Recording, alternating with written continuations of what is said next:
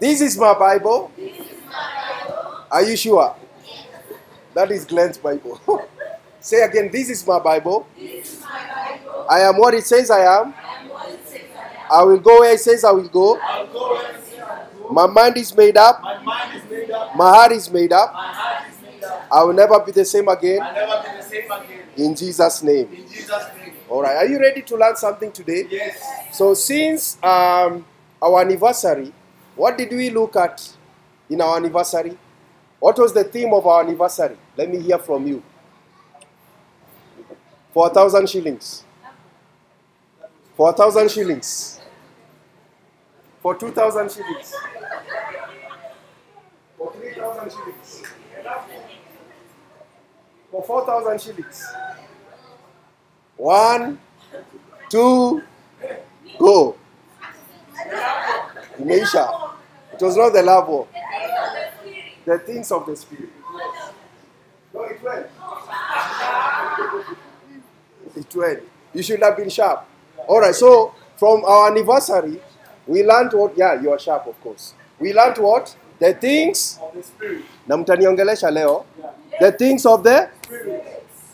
And we began by saying that we can never understand the gifts of the Spirit without understanding the ways of the Spirit. Talk to me. We have to understand the ways of the Spirit for us to understand the gifts of the Spirit. Praise be to God. I hope you have your notebook. I hope you have your pen.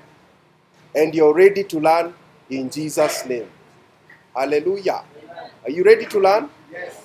Are you ready to learn? Yes. So last Sunday, what did you look at? Honor. The walk of? What did you learn about the walk of honor? That honor is taught and it is caught. That honor is taught And it is caught. and it's caught. What other thing did you learn? Honor guarantees you. Huh? Honor is not optional. We have to honor all men. What else did you learn? Honor guarantees you. Yes, Mr. Philip. Honor will always receive from God. You have been running with that word. I hope it comes to pass in Jesus' name.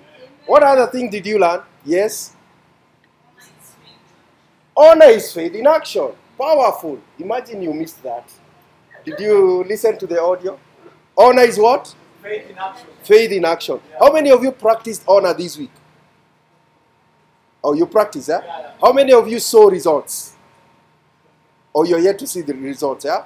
It's going to come to pass. So you don't stop practicing something because the sermon has changed.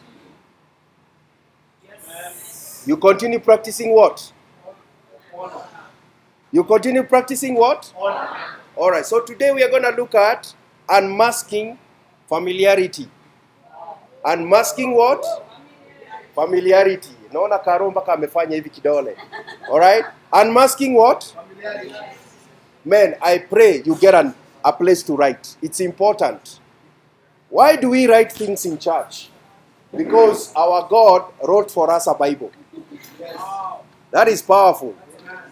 God wrote the Bible for you and I. So it is important for you to come to church with a notebook and a pen. Bwana sifiwe sana. Amen. You remember Habakkuk 2. What does it say? Write down your vision. Write down your vision. Plainly. So if you don't write your vision, you're not serious about your vision. It's important. And I hear an amen. Turn with me to Numbers chapter number 3. Numbers 3. Numbers 3. Numbers 3, verse number 1. Numbers 3 and verse number 1. All right? So who is there? And I hope you have your Bible. For the guys with the smartphone, let's hope you're in the Bible. You're not looking at the numbers in your account. All right, Numbers chapter number 3 from verse number 1. What does the Bible say? Now these are the records. These are the records. Okay, mine says these are the generations. All right, you're going to read your version and I'm going to read mine. 1, 2, go. Now these are the records of Aaron And Moses in their day that the Lord spoke with Moses in Mount Sinai. And these are the names. All right. The firstborn, Abihu, Eleazar, Ithamar. All right. To minister in the priest office. Died when they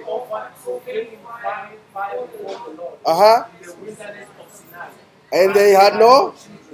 And Eleazar ministered as priests in the presence of Aaron, their father. All right. And the Lord spoke to Moses, saying, bring the tribe of Israel here and present them before Aaron, the priest, that they may serve me. And they all right. You are in verse number 6. We are tunafika verse number 6. All right. Let me read for you my version. These also are the generation of Aaron and Moses in the day that the Lord spake with Moses in Mount Sinai. And these are the names of the sons of Aaron: Nadab, the firstborn, Abihu, Eleazar, and Ithamar. These are the names of the sons of Aaron, the priests, which were anointed, whom he consecrated to minister in the priest office. And Nadab and Abihu died before the Lord when they offered strange fire before the Lord in the wilderness of Sinai, and they had no children. And Eleazar and Ithamar ministered in the priest office in the sight of Aaron their father. And the Lord spake unto Moses, saying, bring the tribe of Levi near, and present them before Aaron the priest, that they may minister unto him. Holy Spirit of God, use me for your glory. Help me communicate your truths today, and our lives will never be the same again. We pray that the eyes of our understanding will be enlightened to understand and know exactly what the word of God is saying. In Jesus' name. And God's good people say it a better amen. Amen. All right. So we are looking at what? Unmasking familiarity. Now, you may ask me, Pastor, how is it that these guys died? The Bible says that they died before the Lord. Why? Because they offered strange fire. Now, quick Bible study kidogo. Aaron was a priest. Can I hear an amen? Amen. He was doing his priestly duties. I can imagine from the day the sons were born, they found their father a priest. Praise be to God. Amen. They saw him going to offer sacrifices. They saw him going to pray for the children of Israel. They saw him doing a number of things concerning their priestly duties. Is it correct? Yes. But now, over time, they thought they could do what they were not anointed for. They thought they could become priests because they had seen their father doing a priestly duty. Praise be to God. Amen. And the Bible says that they offered strange fire. I had some translations there saying foreign fire. Profane. Nani ako na yenye nasema foreign? Profane. Profane, all right?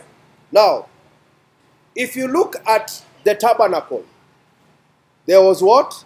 The outer court, the inner court, the Holy of Holies. Now, inside the Holy of Holies, there used to be a fire that was ever present. And no man could light that fire. It is the fire of the Holy Spirit. Is it making sense? Yes. Are you following me? Yes. Then, when we encounter Moses, when he's being called for his assignment, we see him saying what? A bush is burning, but there is no fire. That's the fire of the Spirit of God. Oh, yes. Then, when he takes them to the wilderness, we also encounter Moses saying what? That a cloud will be leading you by the day, and a fire by the night. That is a typology of the Holy Spirit. Amen. Praise be to God. Amen. So we can correctly say that in the tabernacle, in the temple, there was a fire that was not man-made. Amen. It didn't require fuel. Oh, yes. It was God-made. Amen.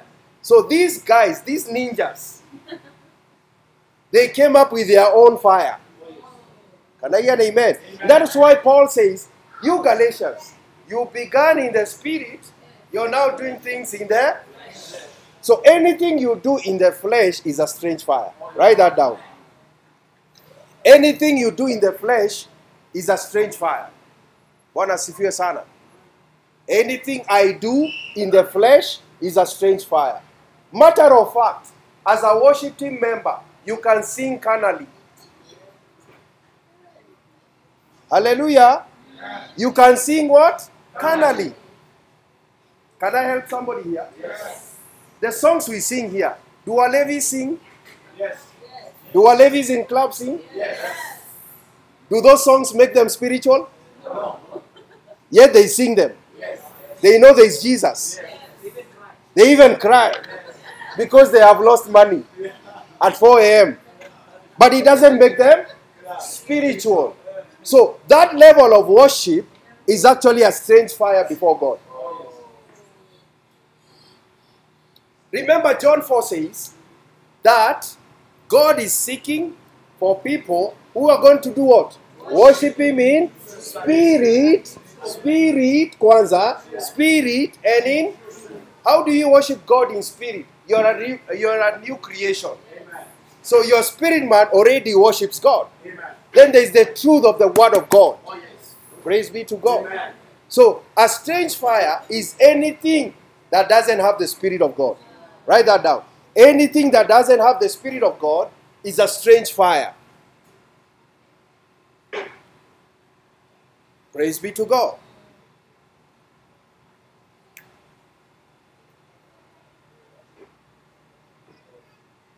Praise be to God. So what is familiarity? Write this down. Familiarity means to know someone or something very well and in such a way as to cause you to lose admiration, respect, and a sense of awe and reverence. Can I repeat it again? Yes. Familiarity means to know something or someone very well in such a way as to cause you to lose your admiration, respect, and a sense of awe and reverence. One more time.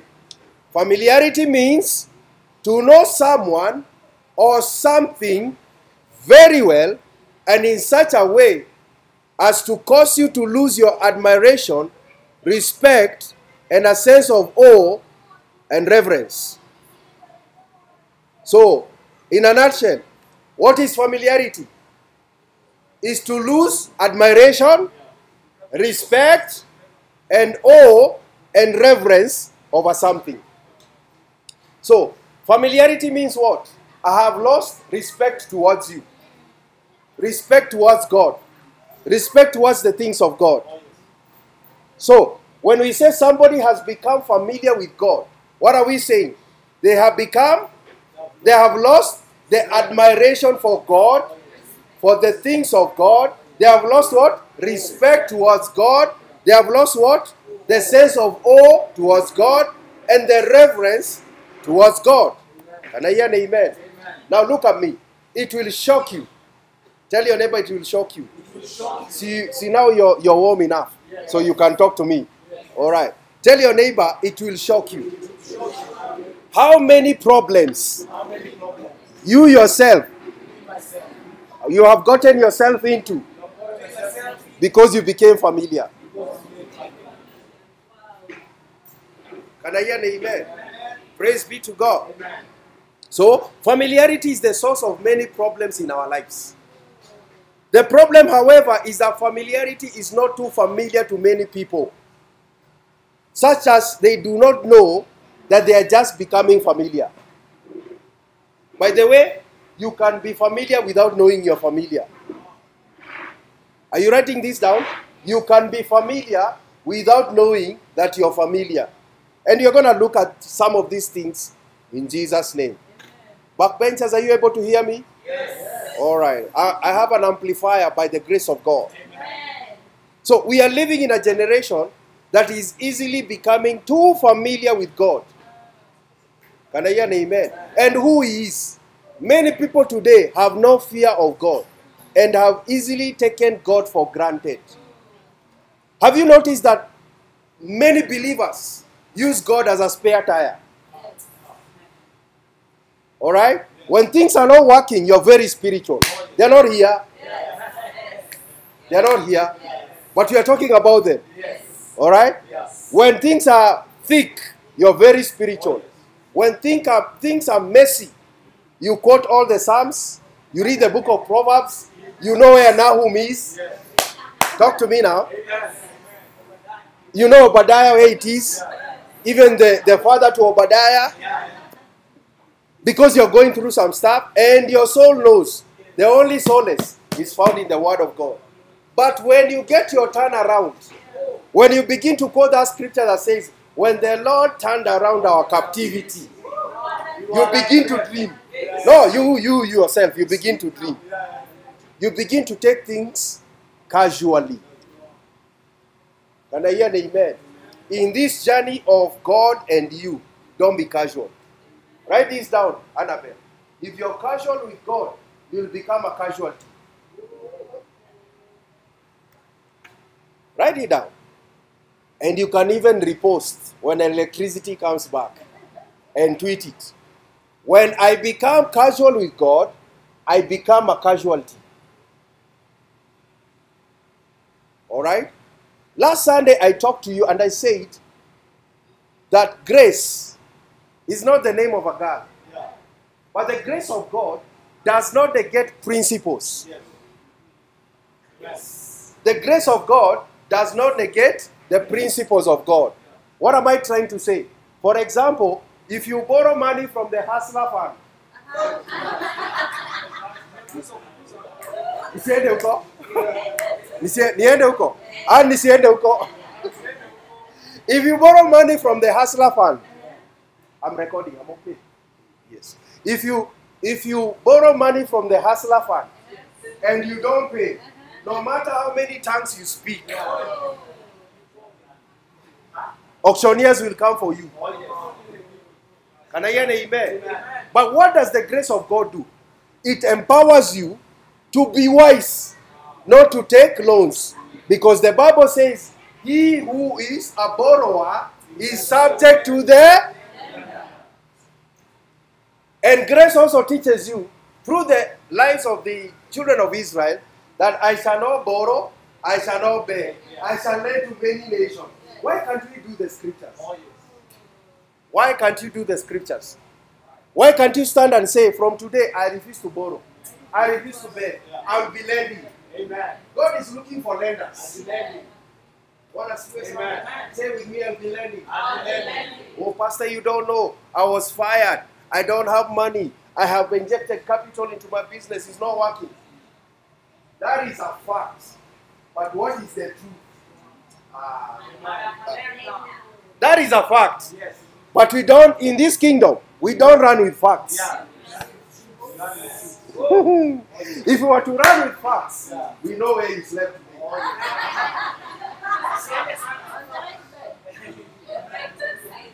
Yes. If you are going to go with facts, we know how you speak. We know how you think. And we know what is in your phone. But what is the truth? I am the righteousness of God in Christ Jesus. What is the truth? I am a lender. Say again, I am a lender. And in 2023, you shall lend. You shall get somebody that doesn't have school fees and bless them. You shall bless somebody with house rent. Matter of fact, utapaya wase nguo. Na sisi zenye umevaa new clothes. Can I hear an amen? So I told you, grace does not negate principles. If you stand here and you try to say you believe you can fly, it will be a fact. But the truth is, you will land on your whatnot. Can I hear an amen? And the Bible says in Titus 2:11. Titus 2:11. Are you writing down? Titus 2:11. It says what? For the grace of God that brings salvation has appeared to all men. So the grace of God has appeared to Muslims. Has appeared to Hindus. Has appeared to Illuminatis. Has appeared to devil worshippers. Has appeared to all men. Can I hear an amen? And then verse number 12 says what? Teaching us that denying ungodliness and worldly lust, we should live soberly, righteously, and godly in this present age. So there is grace to live right. Talk to me. There is grace to live right. Ladies who are not married, there is grace to close your legs. Except when you're taking a shower. You can part your legs. Can I hear an amen? There is grace to live right. Am I preaching good? Men, there is grace to live right. Married men, there is grace to live with our wives.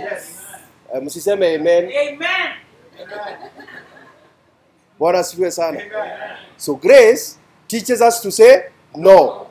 So we are saying no to familiarity. Are we teaching grace? Correct. So the grace of God enables you, Glenn, not to be familiar. So write this down. Familiarity is a lethal weapon from the enemy. Familiarity is a lethal weapon from the enemy. Man, I wish by the grace of God we go back to the old Orthodox church. The old church of the 90s, of the 80s. Listen to me. Did you grow in that dimension where wase wakiomba church? Ukikuja church unakaa pale nje. Ama ukukuta hizo wiki. Church was like that. Ungeingia kukiombo mpaka wamalize. You are sure? I give you another example. Zamani church. Tell your neighbor, Zamani church. Zamani church. Ungekuja church na kinyasa. True. Ungekuja church na jeans. True. Si ni ukweli? What happened? We became so familiar. Because God is gracious. Have you ever heard this statement here? Don't take my kindness for weakness. Am I helping somebody here? Now, does it mean you don't wear shorts in this church? You wear shorts. Shorts don't get born again. As long as you have shorts and you are not familiar with God, the point is, don't be familiar with God. Can I hear an amen? I remember in those many years ago, one time, tell your neighbor one time. Tukakuwa na youth service. Alafu yours truly Percy decided to bring a DJ. Man, the shock was on this man. I was told how backslidden I am, how I'm not entering heaven. How can you bring the things of the world into the house of the Lord? How now? How carnal can you be? Can I hear the amen? Praise be to God. So familiarity is a heart issue. It's a heart issue. Annabelle, those days, we used to carry Bible, a notebook. Can I show you how believers have become so familiar with God? When you go to your meeting tomorrow with your boss, you carry your notebook, you carry your pen, and you're sober enough not to use your phone.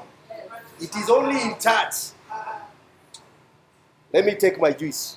It's only in church where people don't carry a notebook, they don't carry a Bible, and they are on phone. Answering texts that will not help you.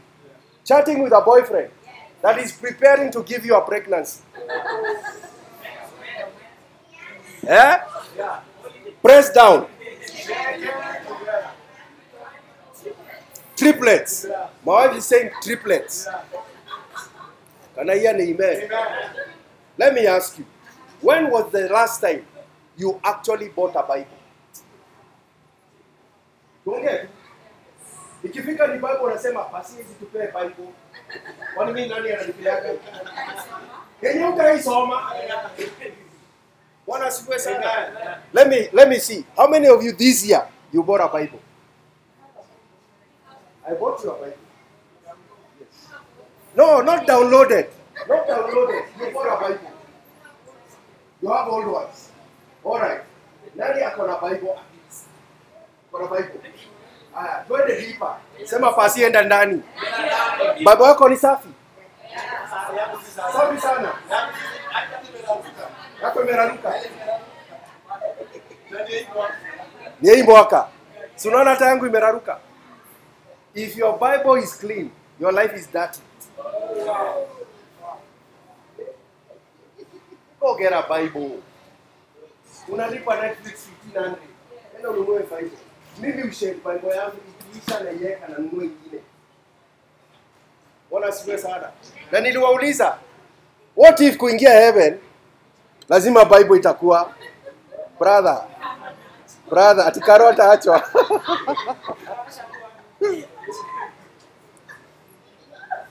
One of the New Year resolution that you should do is do what? Kuangalia jirani yako. Mwambie Buddha. Usizoeane. Ununue Bible.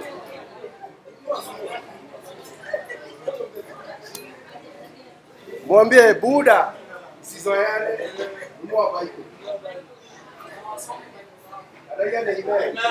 Na ukinunua Bible, usome. Praise be to God. How many of you are going to buy a Bible if you don't have a Bible? All right. How many of you are going to read the Bible? Okay, in January, can we do something in January? Can I give you a Bible reading plan? Yeah. Ile tutakuwa tukisoma kila siku. Yes. Ndio? Yeah. Na msinichoche.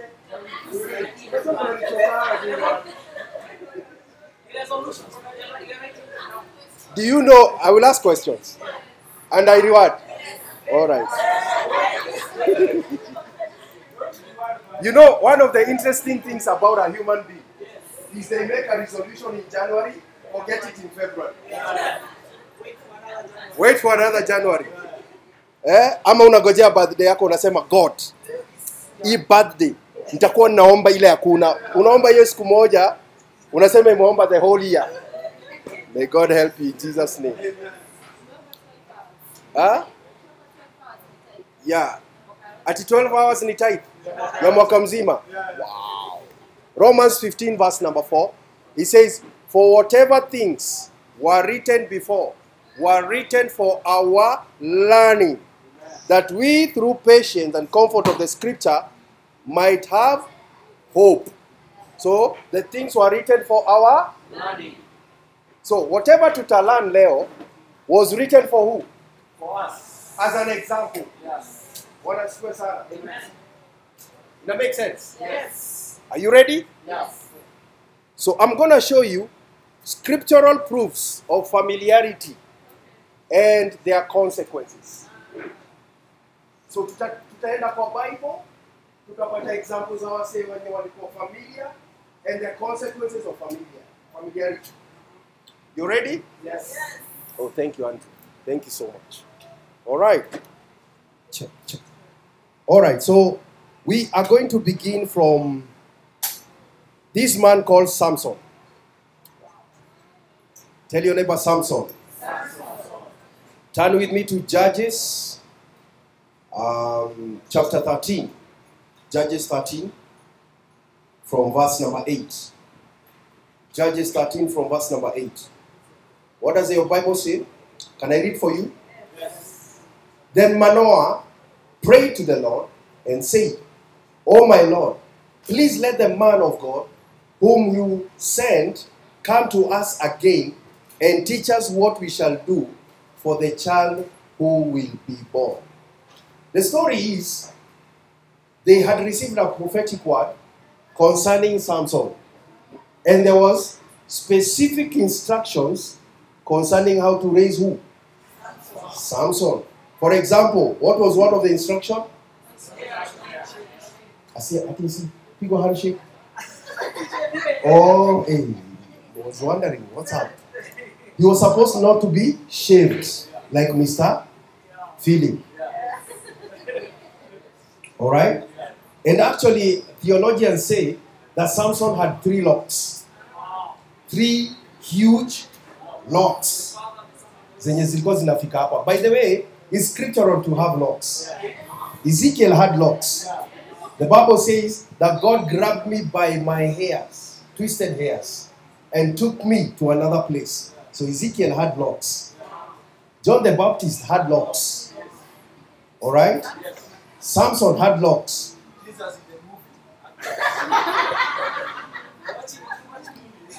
I tell you. So, Manoah, the father of Samson, prays to God for the angel to come back and to teach them again what they shall do with the child. Are we there? Yes. Now jump to verse number 24. Verse number 24. Niwasome. Verse number 24. So the woman bore a son and called his name Samson, and the child grew. And the Lord blessed him, and the Spirit of the Lord began to move upon him at Mahane Dan, between Zorah and Eshtaol. You getting my point? Yes. Verse number what? Verse number, we were reading verse number 13. So the woman bore a son and called his name Samson. So Samson has been born. Instructions have come forth on how to raise this young man of God. All right? Now go to Judges 14. Judges 14, verse number 1. Judges 14, verse number 1. Tell me when you're there. Are you there? All right. Can you read together with me? Want to go? Now Samson went down to Timnah and saw a woman in Timnah of the daughters of the Philistines. So he went up and told his father and mother, saying, I have seen a woman in Timnah of the daughters of the Philistines. Now, therefore, get her for me as a wife. As in, ata ulizi God. Nimeona. So I think Samson hapa alikuwa anasema, nimeona wema wako. You're getting my point? He's like, I have seen a woman. Get her for me as a wife. As in, now he's ordering his father. Then his father and mother say to him, is there no woman among the daughters of your brethren? Why? Bible study. What was the instruction given to the children of Israel? Marry within. That is why when it was Isaac's time, a servant was sent to Abraham's home to get a wife. So the instruction in the Old Testament was marry within. Can I hear an amen? So, is there no woman among the daughters of your brethren or among all my people that you must go and get a wife from the uncircumcised? What? From what? All right. And Samson said to his father, get her for me, for she pleases me well. All right. So, yeah, hataki kujua instruction. Anasema aje, you go get that woman for me.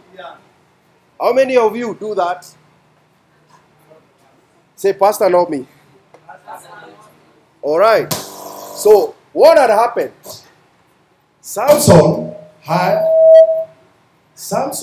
had become familiar with the voice of God. Now, write this down. Never get familiar with the voice of God. At any time, never get familiar with the voice of God. Okay? Because the voice had said that he should marry. The instructions were what? Marry within. And the father was wise enough to remind him, marry within. Are you seeing that? Yes. So in 2023, we say it is the year of ease. 2023 is the year of ease. And as I was praying, actually, God gave me this actually as our prophetic word. You know, as a church, is the decade of the miraculous. The entire 2020 to 2030 is the decade of the miraculous. So that's why I'm happy when you're going through some stuff. Because the miraculous has to happen. Praise be to God. Now, 2023, as it is going to be the year of ease, it's actually going to be the year of the Spirit. It's the year of the Spirit. Alright? So be very careful to hear what? The voice of God. Write this down. How do I know the voice of God? Number one, you must have inner peace. You must have inner peace. This is not in my notes, but I need to help somebody here. that you must have inner peace. You must have inner peace. So Velma, for example, you want to shift your business from one locality to another locality, but you're debating in your inner mind. Mshakuwa na zile times zenye unasikia uko na mngengano kwa roho. You're not clear. Talk to me. Yes. You feeling you're not clear? I can tell you this. God is not in that equation. God is never in the equation. When you're debating in your spirit, should I not? God is never there. Can I hear an amen? How else do you know that you're hearing the voice of God? The voice of God will never overrule the written word of God. This is powerful. The voice of God does not overrule the written word. Praise be to God. So for example, Andrew, the voice of God will never tell you to come and say, Pastor, as I was in Catalonia, interceding, waging war, hearing the voice of God. God spoke, and twice I heard. He said I should marry another woman.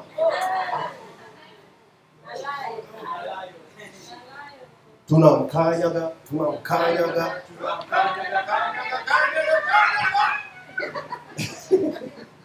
Praise be to God. The voice of God does not overrule the word of God. Is it making sense? Is it making sense? So for example, the word of God has spoken about everything. The Spirit of God will just come to amplify what he has been speaking in the word of God. Right? But now, there are different dimensions of hearing the voice of God. For example, Glenn, there is nothing in the scriptures that say you should marry Velma. A girl called Velma. Yes. So don't be spooky and say, I can only marry Ruth, Naomi, Esther, Mary, and as a single woman, I can only be married by Bartholomew, Samson, Peter, Manoah, Epaphras, Onesiphorus, Alexander the coppersmith, Judas. Are you getting my point? Are you getting my point? Yes. But does it talk about getting married? Yes. And the person you should marry? Yes. And I hear me again. So the Holy Spirit now will add on top of the word. The Holy Spirit will tell you, go marry a woman called Anne. Is Anne in the Bible? Yes. Is Anne in the Bible? Yes. Which one? Is Anne in the Bible? Oh, Athenian's Bible. You guys, Musipewa chai. How can you corrupt the word? Athenian's Bible. Intense Bible. Get out of here. Alright? So, in 2023, I pray for your ears that you shall hear the voice of the Spirit. I pray you shall hear the voice of the Spirit. By the way, Glenn, wacha nikwambie, unajua si poa kwa macho ya Mungu that watoto wake hawamsikii. Bible inasema in John 10, my sheep hear my voice. They know. That's why I tell you, even a man that is drunk out there, they can hear God. A donkey heard God and spoke. The last time I checked, you're not a donkey. You can hear God. Hallelujah. Amen. So, hii ukienda Christmas, ukikula dondero, mezarigo, na nini ingine? Na motura. Please usikize God. Sema ndasikiza God. Amen. So, chapter 16 introduces us to Samson, still full of the Spirit of God, but yet walking in familiarity. Judges 16 verse number 1. Inasema nini? Now Samson went to Gaza. By the way, Gaza iko anzia na hizi magangu. Kuna Gaza hapa. And Samson went to Gaza. And so what? And went in. That's another scriptural way of saying what you're thinking. Verse number 4 says what? Afterward, it happened that he loved a woman. So this man was full of loving women. The love for women. Yet he was anointed to be a deliverer. The Bible says, and Afterward, it happened that he loved a woman in the valley of Sorek, whose name was... Sasa alipata ule msee, ule mguys. And the lords of the Philistines came up to her and said to her, entice him and find out where his great strength lies. Let's back it up. Had he walked with the voice of God, would he have met Delilah? No. That is how we meet people who are coming for our downfalls. Because you didn't hear. Can I hear an amen? But they niwasaidie na nitawasaidia kabisa tumini fasi wengi. Kuna maombi zingine God hujibu, lakini hapo anataka kujibu. There are some prayers God will answer, but he didn't want to answer them. Can I give you an example? Unatafuta job. Una prophesy, lazima niandikwe Safaricom. Kikuyu branch. God, I possess Safaricom Kikuyu CEO job. I take what's mine. The Bible says, whatever my feet touch, I've already possessed. So I possess it in the name of Jesus, and you give a seed. But if you had inquired of the Lord, he would have told you, they are closing that shop in 4 months. But because you didn't inquire, you prayed it. God is like, okay, you have it. You will come back and say, why did you give me a job knowing they're going to close shop in 4 months? Can I hear an amen? That is why the Bible talks about the good, the acceptable, and the perfect will of God. Now, niliwaonesha the good, the perfect, and the acceptable will of God. The good will of God is, for example, in marriage, God desires that every person gets a spouse. He's the one that said solitaries in families. He's the one that instituted the institution of marriage. So anapenda kila mtu akimari. Praise be to God. But now, the permissive will is for Ken to marry a Muslim. Was it the will of God to get married in the first place? Yes.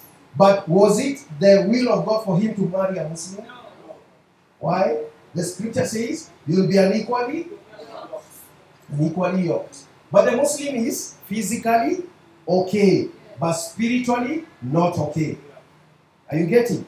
But now him marrying Anne was the perfect will of God. So, can I prove to you that there are people who are married, but it was not the will of God? You can. Actually, you can be in business and it's not the will of God. And you're succeeding. By the way, what niwaambie, kama kuna kitu nafaa iwasobe kabisa, ni ati unaweza kuwa umejenga kitu kubwa, watu wanakupigia makofi, lakini God anasema, hii kitu nilikuwa nataka. The Tower of Babel. Did they build the Tower of Babel? Yes. Walipita heavens. Was it a success from man's point of view? Yes. Was it a success from God's point of view? No. Exactly. Am I making sense? Yes. So, let's continue. Let's go to Judges 16, verse number 18. Judges 16, verse number 18. And the Bible says, when Delilah saw that he had told her all his heart, he sent and called for the lords of the Philistines, saying, come up once more, for he has told me all his heart. So the lords of the Philistines came up to her and brought the money in their hand. Then she lured him to sleep on her knees and called for a man and had him shave off the 7 locks of his head. So, hii story yote Velma inatokea wapi? The man didn't listen to God. Yes. Can I hear an amen?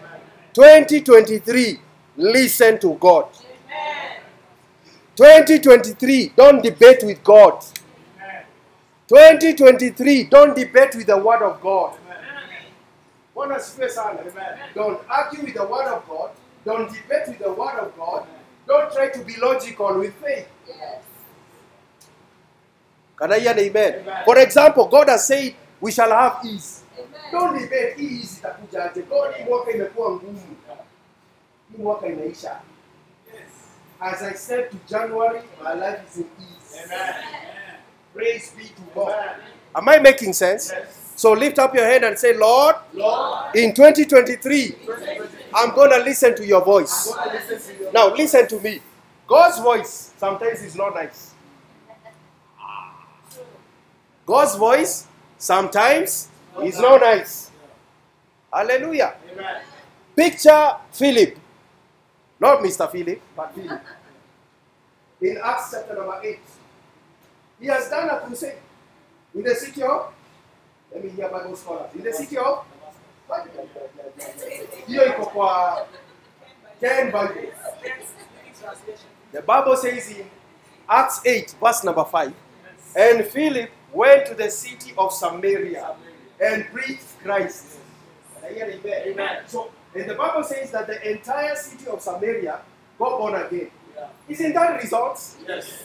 Imagine Kikuyu mzima imeokoka yote. Yes, ni results. Yeah. So ni kumaanisha huko pasi alikuwa na mega church. Yeah. Si ndio? Yes. After amemaliza hivyo, what does the Holy Spirit do? The Holy Spirit takes Philip from Samaria to the Ethiopian eunuch in the desert. That goes against every explanation of church growth. Si ndio? Si ndio? Yes. We're going to imagine, like now, telling Bishop Alan to move from Parklands to go to Turkana. That goes against all forms of growth. Yeah. Si ndio? Yes. But he received an instruction. Move from Samaria. Go. Where?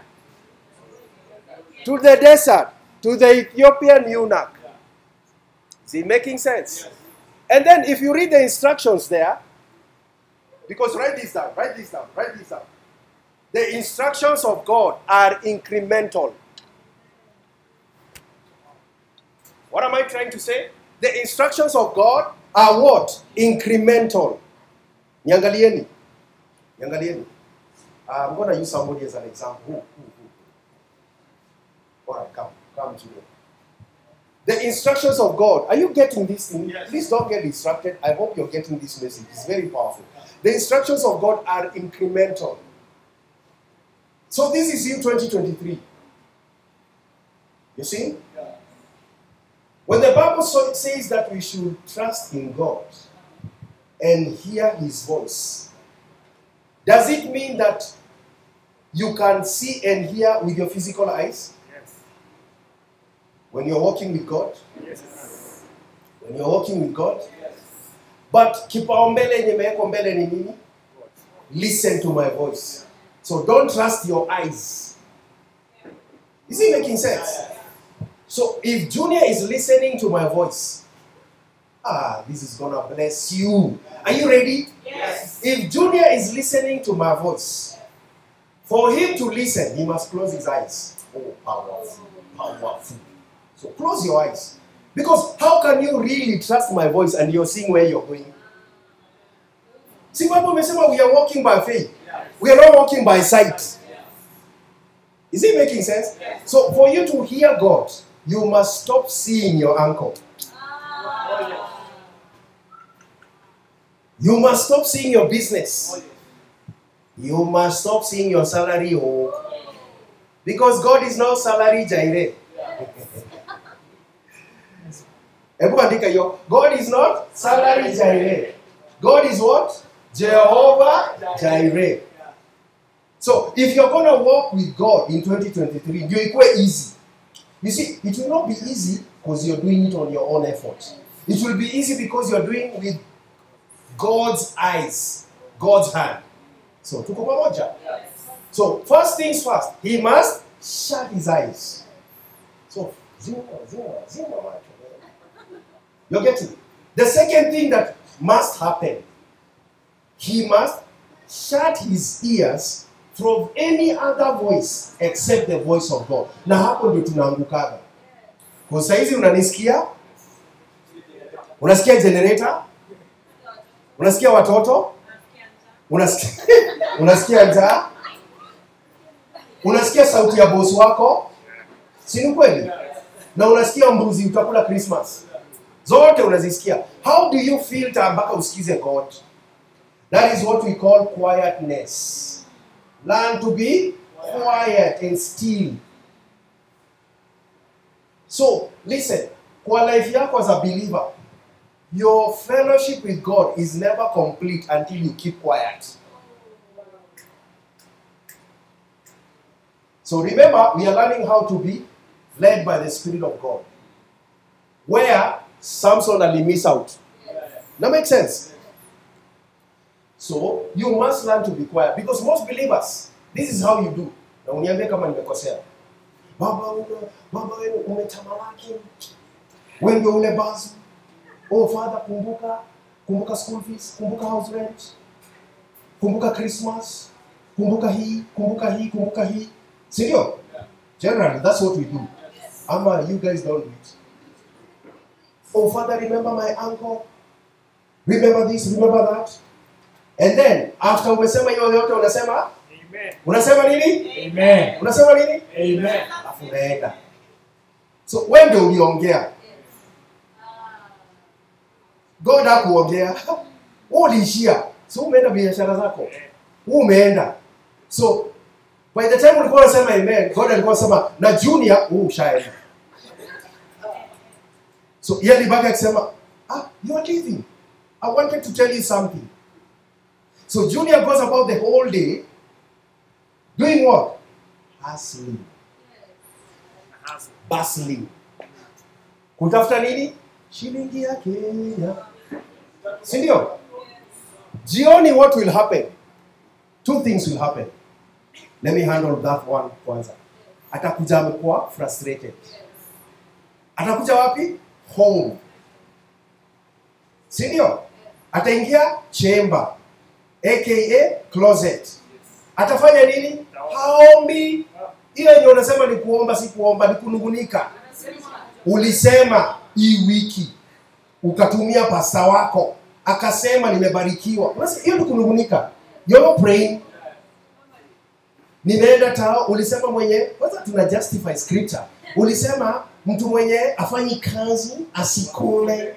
Mimi nilitoka nikatafuta kazi, so sina hata chakula. Unasikia? Wangapi wako guilty hivyo? Sasa angalia tokens zinawaka red. Sikia landlord amebisha huko. You left God almost talking. Now the time you should be having a communion, what are you doing? You're complaining. And in the midst of complaining, you do what? You doze. So you live where? You leave God, amehang. So God anafanya nini? Anaamua tu kubonga, let me give you sleep. For the Bible says, he gives sleep to his beloved. So asubuhi ukiamka unafanya nini? Haya, utaomba nini? Leo Mungu na leo usipo come through. Either mimi nitakuja ama how many are guilty of that? Even pastor is guilty. You're guilty of that. So umetoka umepea Mungu nini? Threat. Umeishia. The threat will come real. Because you will have what you say. So, come here. This is what I want you to practice in December and beyond. After you have prayed, after you have done everything, what does the Bible say in Philippians? Be anxious for nothing, but in prayer, by and supplication, with thanksgiving. So, how do you pray? You don't make your request fast. First of all, quieten your. That's why nasema be anxious. Juu ingine una panic pray. Umefunga na kufuli tatu Mungu kuja. That's panic pray. Hiyo ni zimamoto prayer. So you quieten your spirit. Then he says, by prayer and supplication with thanksgiving. So your prayer should never lack thanksgiving.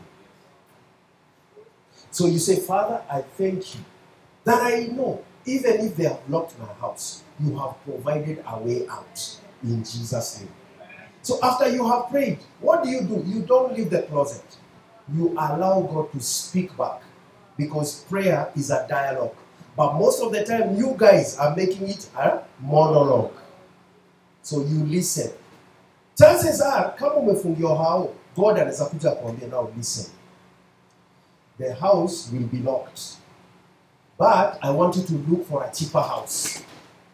When you get a cheaper house, I will do my supernatural stuff.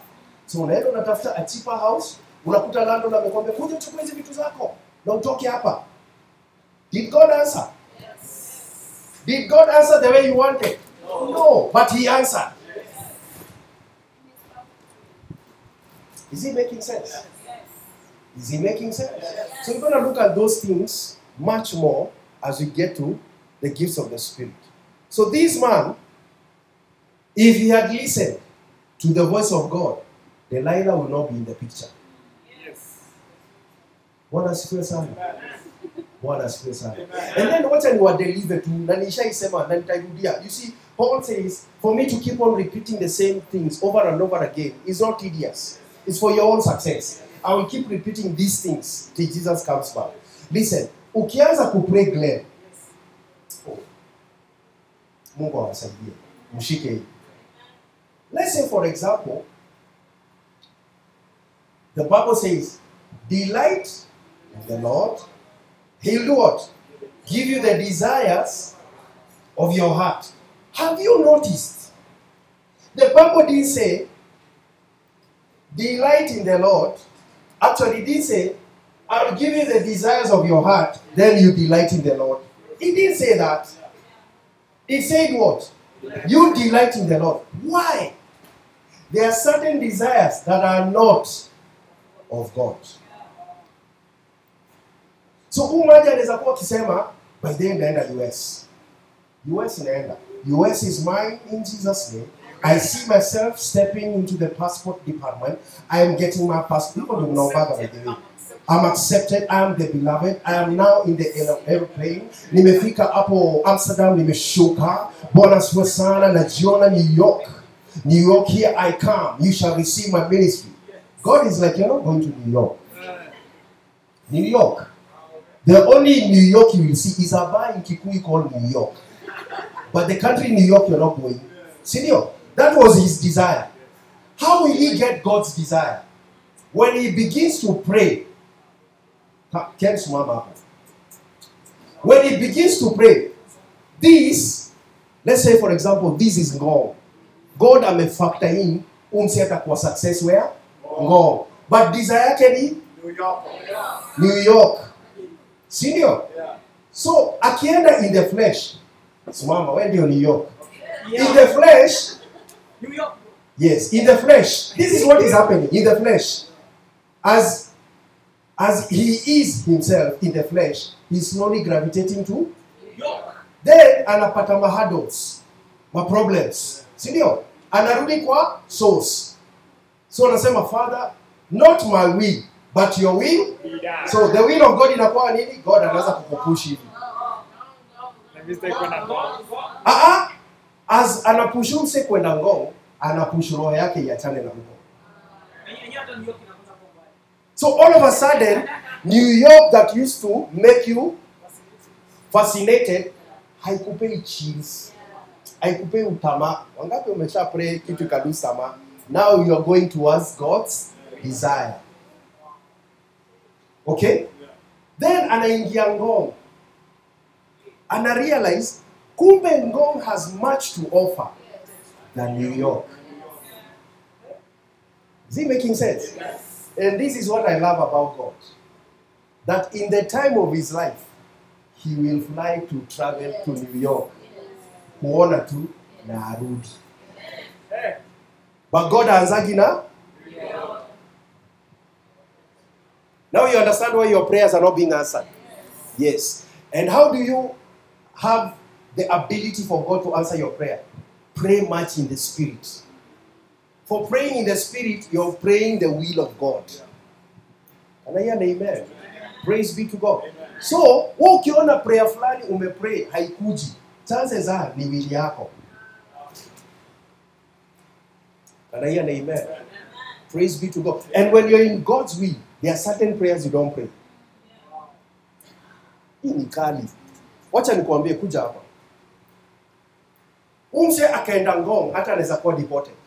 He can prophesy the entire night. New York. Sawa. Kuna Ngong, kuna New York. Huko kunayo. Umse akaenda New York. anaweza kuwa deported na aombe 12 hours na ingizwe ndege. True story. Kijana, umse anaweza kaa Ngong kwa will ya God. Kuna vitu hata omba, atainua mkono sema, Father give me land. God stars people in Ngong because you are in the will of God. Here is your effort. Here, God mwenyewe ndio basi. That's why I know we shall build. Can I hear an amen? Amen? Praise be to God. Amen. Don't be familiar with the voice of God. Amen. God akikuambia hiyo biashara wachana nayo, wacha ku reason. Are you wiser than the Spirit? Don't reason it out. I'm making sense. You may have your seats. Number 2, we are looking at people who became familiar with God. Number 2, a lady called Micah. You remember somebody called Micah? You don't remember. Where did you hear her? Who was Micah? Saul's daughter. Hey, kuna ma Bible scholar hapa, eh? I see. So Micah was who? All right, go to 2 Samuel. 2 Samuel, chapter 6, verse number 20. 2 Samuel 6, verse number 20. What does the Bible say? Then David returned to bless his household, and Michal, the daughter of Saul, came out to meet David and said, how glorious was the king of Israel today, uncovering himself today in the eyes of the maids of his servants, as one of the best fellows shamelessly uncovers himself. Wow. This is David's one of the wives, speaking to the husband. That is familiarity. Talk to me. That is familiarity. So verse number 21 says, so David said to Michal, it was before the Lord who chose me instead of your father and all his house to appoint me ruler over the people of the Lord, over Israel. Right? Therefore, I will play music before the Lord, and I will be even more undignified than this, and will be humble in my own sight. But as for the maidservants of whom you have spoken by them, I will be held in honor. Therefore, tell your neighbor, therefore. Michal, the daughter of Saul, had no children to the day of her death. How did she become barren? Dishonor, familiarity. Familiarity. Because aliona David akidansia God. Let me ask, how many times do we come to church and one of us is jumping too high and we are like, Buddha, this is my show off. To you ni show off. Kwake na God ujui kwenye umetoana. Tuongee. Si ni kweli? When you see somebody laying prostrate on the floor, don't begin to be judgmental. Hallelujah. Amen. Somebody said, a post that I read, I laughed. He said, actually today, worship was not nice. I was reading an article on familiarity. Actually, worship was not nice. Did you hear the keyboard was messed up? The drum set was messed up. So they were complaining to the assistant pastor. Hey, the assistant pastor answered in a very spiritual way. He said they were not worshiping him. They were not worshiping him. That is nice. Praise be to God. They were worshiping somebody who is not complaining. Hallelujah. So Michal never had children because he became familiar. Remember, the definition of familiarity is what? To lose respect, admiration, sense of awness, and reverence. Praise be to God. Number 3, example ya kwanza ilikuwa nani? Samson. Ya pili? Ya tatu? The sons of Eli. Ken, it's not Eli. See Eli. Eli is Swahili. It's Eli. Say Eli. Mm-hmm. You're going international, right? Amen. All right. Are we able to get the... Okay. You have your Bible? Yes. 1 Samuel 2:12. Twende hapo. 1 Samuel 2:12. Mnalam kitu? Mnalam kitu? All right. 1 Samuel 2:12. All right. Now the sons of Eli were sons of Belial. They knew not the Lord. Are you there? 1 Samuel 2:12. Tusome pamoja. Now the sons of Eli were corrupt. They did not know the Lord. Isn't it amazing? They were sons of a pastor, but they did know the Lord. Here in Amanisha, even my sons, my biological sons, have to have a personal walk with God. They can't ride on my faith. They must have a personal walk with God. So the Bible says, the sons of Eli, they did not know the Lord. And the priest custom with the people was that when any man offered sacrifice, all right, tuendelee kusoma.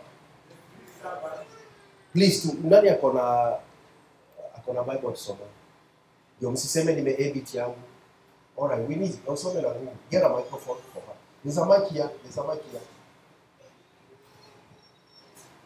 All right, are you ready? Who else will read the Amplified for us? Yes, all right. Okay. So we need, just use this one. Use that one, it's okay. All right. 1, 2, go. 1 Samuel 12, chapter 2, verse number 12. Now the sons of Eli were corrupt. They did not know the Lord. And the priest's custom with the people was that when any man offered a sacrifice, the priest servant would come with a three-pronged flesh hook in his hand. But umefika verse number 13. All right. Tusome na Amplify mpaka verse 13. Verse 12 to 13. Amplified version. Yes. So the sons of Eli, Hophni and Phinehas, were worthless, dishonorable, and principled men. Unasikia vile imesema? They were what? Worthless, dishonorable, and principled. Unprincipled.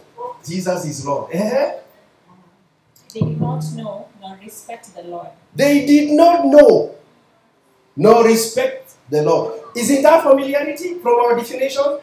And losing what? Respect for the things of God. And the custom of the priest with the sacrifices of the people. All right. When any man was offering a sacrifice, the priest's servant would come while the meat was boiling with a three-pronged meat fork in his hand, and he will thrust it into the pan, a kettle or a paddler. Umefika verse number 13. Uko verse number 14. All right. Thank you. But we get. Hiyo version inasema vizuri sana. They were what? Unprincipled. Janet, unprincipled, dishonorable.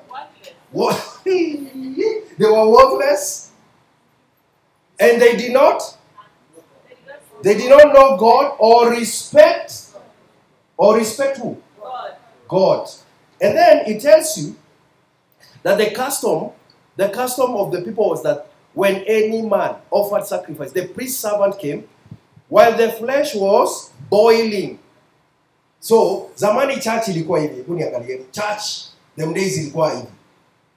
Because some of you don't understand why we have this. This was never meant for the laptop. Hallelujah. Yeah. This was meant to be raised as stones. And in the days of the Old Testament, you had to raise them with 12 stones, representing the 12 tribes. And then all the kings, because in that dimension, that time, the king also doubled up as the priest and sometimes the prophet, even though there were prophets speaking over them. But when they were doing a sacrifice, you remember, like Solomon did 1,000 offerings, bull offerings. I am somebody Bible. Jesus is Lord. Mnajua tu alikuwa na 700 women, but then he did sacrifices. So they will do a sacrifice on top here.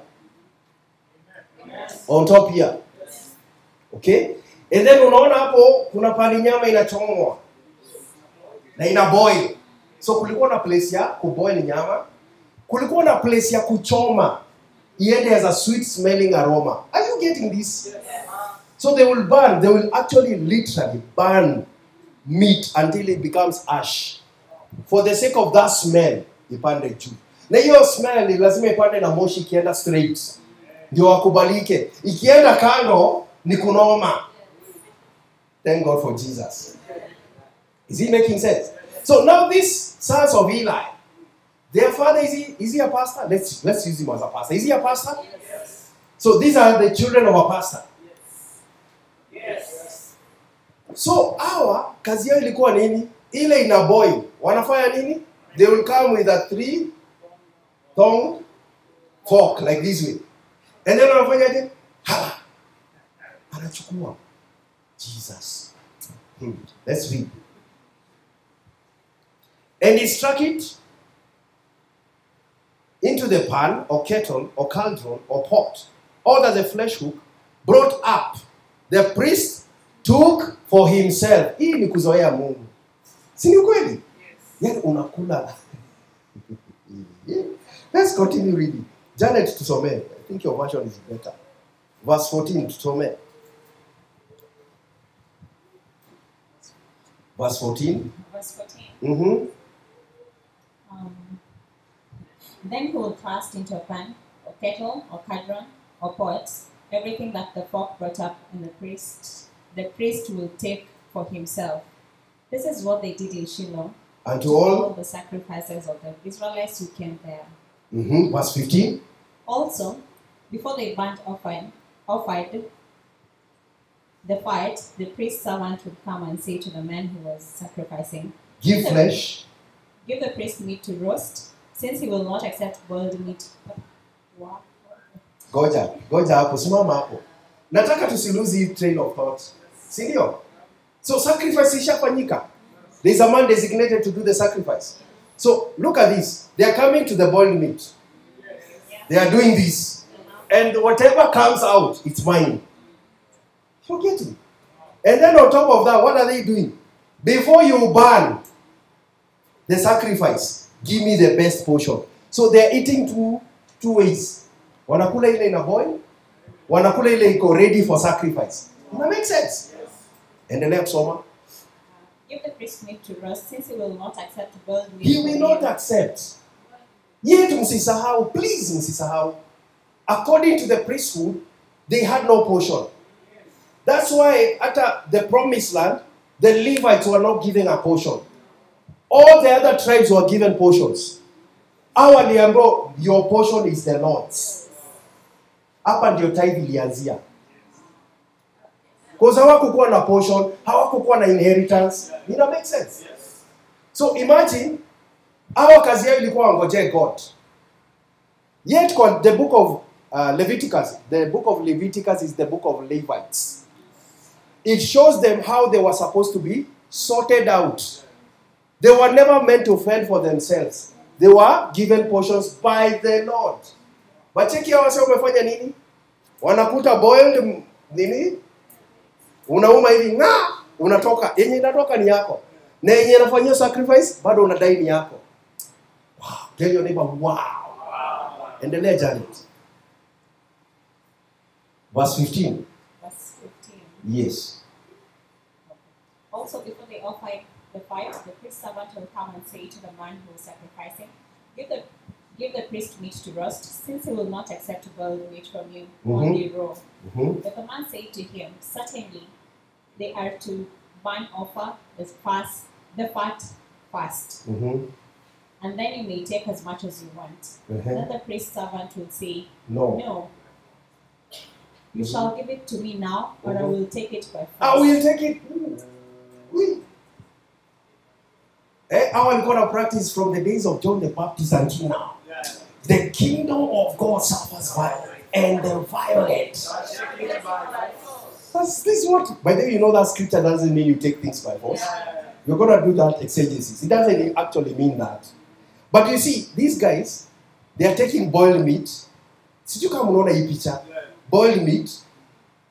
They are taking the one that is being ready, prepared to be sacrificed. They are also taking that. And they are saying, if you don't do it, you're going to do what? Verse 17. 17. So the sin of the two young men, Hophni and Phinehas, was very great before the Lord, for the men treated the offering of the Lord disrespectfully. Hold on. The Bible is saying what? This sin was very bad before the eyes of the Lord. Msilose hii train of thought. Tunakula nyama imechemka. Tunakula hii yenye na prepare for sacrifice. Na kama utupatii tunachukua na force. Does that make sense? Yes. Bible inasema the sin of the two young people was what, Janet? Was great before the Lord. Soma hiyo part ingine sasa. For men treated the offering of the Lord disrespectfully. Pause there. Isn't that thing happening in our churches nowadays? Are you seeing why people don't give offerings in church? Are you seeing? People in church treat offering with much disrespect, for they have seen what the priests are doing outside there. Can I hear an amen? But notice this, Glenn. It is the sin of the priests that caused the people to disregard the offering. I pray for you, people of God. Hata kama ulimesiwa na pastor fulani, don't disrespect your offering. Can I hear an amen? Oh, pastor, Mr. Tuma tithe yangu. Wase wananunua Range Rover. Yani mimi nimwekeage gari mafuta. What? Don't be familiar with your tithe. Don't be familiar with your offering. Can I hear an amen? Let me tell you something my pastor told me. You give your part. Yeye akifika heaven atauliza Mungu alinunua Range Rover na gari na pesa yenyewe kwa nini? Is it making sense? Yes. And let me tell you something. And there's a scripture that says, I'm going to get it for you, that there are sins that catch up with you. Yes. Munanipata? Yes.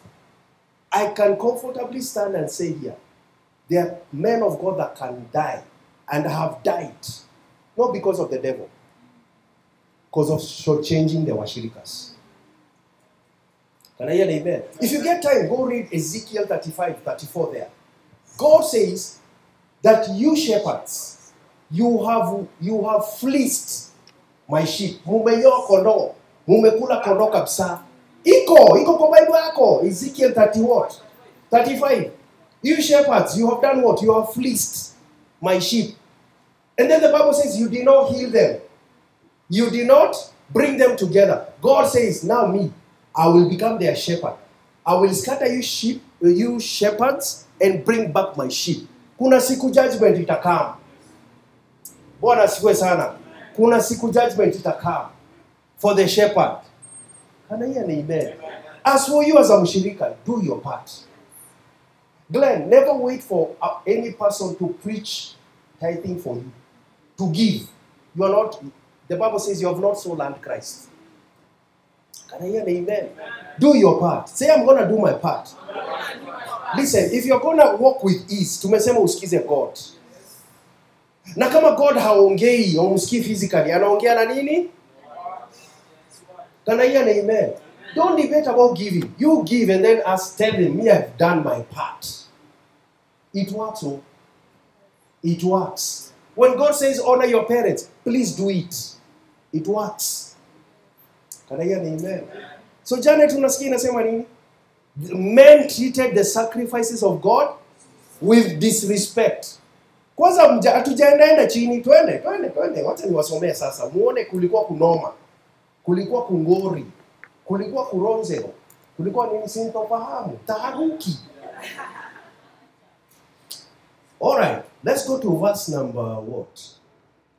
Verse number, let me read for you. Verse number 22. Now Eli was very old and heard all that his sons did unto all Israel, and how they lay with the women that assembled at the door of the tabernacle of the congregation. Man, hebu tuangalie tena. Sijui kama unaona gravity hii kitu. Hawa sasa wanakula nyama boiled. Wanakuja na prepare hapa. Kai yake hawasi. Hawasi hata sijui kama wako heaven. Sikia vile Velma vile amesema hata sijui. Velma unaokoka. Unasikia ati wanakula nyama na wanakula watu. Velma. God bless you. So imagine this, Ken. They are taking this boiled meat. They are taking this that is being prepared for a sacrifice. They are taking it by force, and then they are sleeping with the congregation. Wow. How wicked can you be? See, that's wickedness. Yes. Sindio? Yes. Isn't that familiarity? Yes. To the next Soma. And he said unto them, why do you do such things? For I hear of your evil dealings by all these people. Now, this is where Eli went wrong. He should have corrected his sons. Sindio? Yes. And this means parents, you are responsible over your child's spiritual life. Teach them Jesus. Hallelujah. Usiwaache home wanaona Cartoon Network. For very soon they shall be cartoonish. The Bible says, verse number what? 24. No. Nay, my sons, for it is not a good report that I hear. You make the Lord's people to transgress. And yesterday I was telling a number of us that a man of God can cause people to fall. May God help us in Jesus' name. Alright? Verse 25. If one man sin against another, the judge shall judge him. But if a man sin against the Lord, who shall entreat for him? Notwithstanding, they hearken not unto the voice of their father. Why? Soma hiyo verse imefuata. Sumsome vizuri. Kwani mnaogopa? The Lord desired to kill them. The Lord desired to kill them. Imagine the same God that desires to bless people. Here the Bible says he desires. As in God, haja ya moyo wa Mungu ilikuwa nitawakula. I will format you. Nitawaondoa. And the Bible is saying that they did not hearken to the voice of their father. They did not listen. They did not listen. One way you have become familiar is you stop listening. Hallelujah. Amen. The Bible says what? For the Lord desired to do what? To kill them. To kill them. Of course, deeper Bible study exegesis will teach you that God is not a killer. So we have to extrapolate that text when we are doing Bible interpretation. Need to explain more on that text. But let's continue for today. We're going to read. We're going to read. Flip over.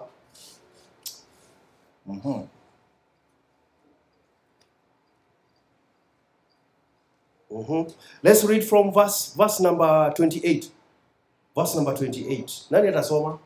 Nani ako na New King James? Yako ni New King James ama ni version gani? New King James. Soma please. Verse 28.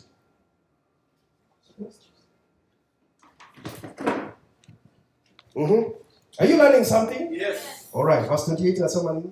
Did I not choose him out of all tribes of Israel to be my priest? To offer Let's go upon- back, please. Sorry for that. Let's go back to verse 27. Anzia verse 27 to tupate your flow.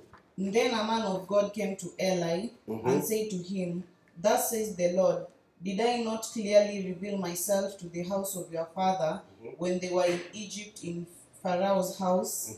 Did I not choose him out of all tribes of Israel to be my priest, to offer upon my altar, to burn incense, and to wear an ephod before me? And did I not give to the house of your father all of the offerings of the children of Israel made by fire?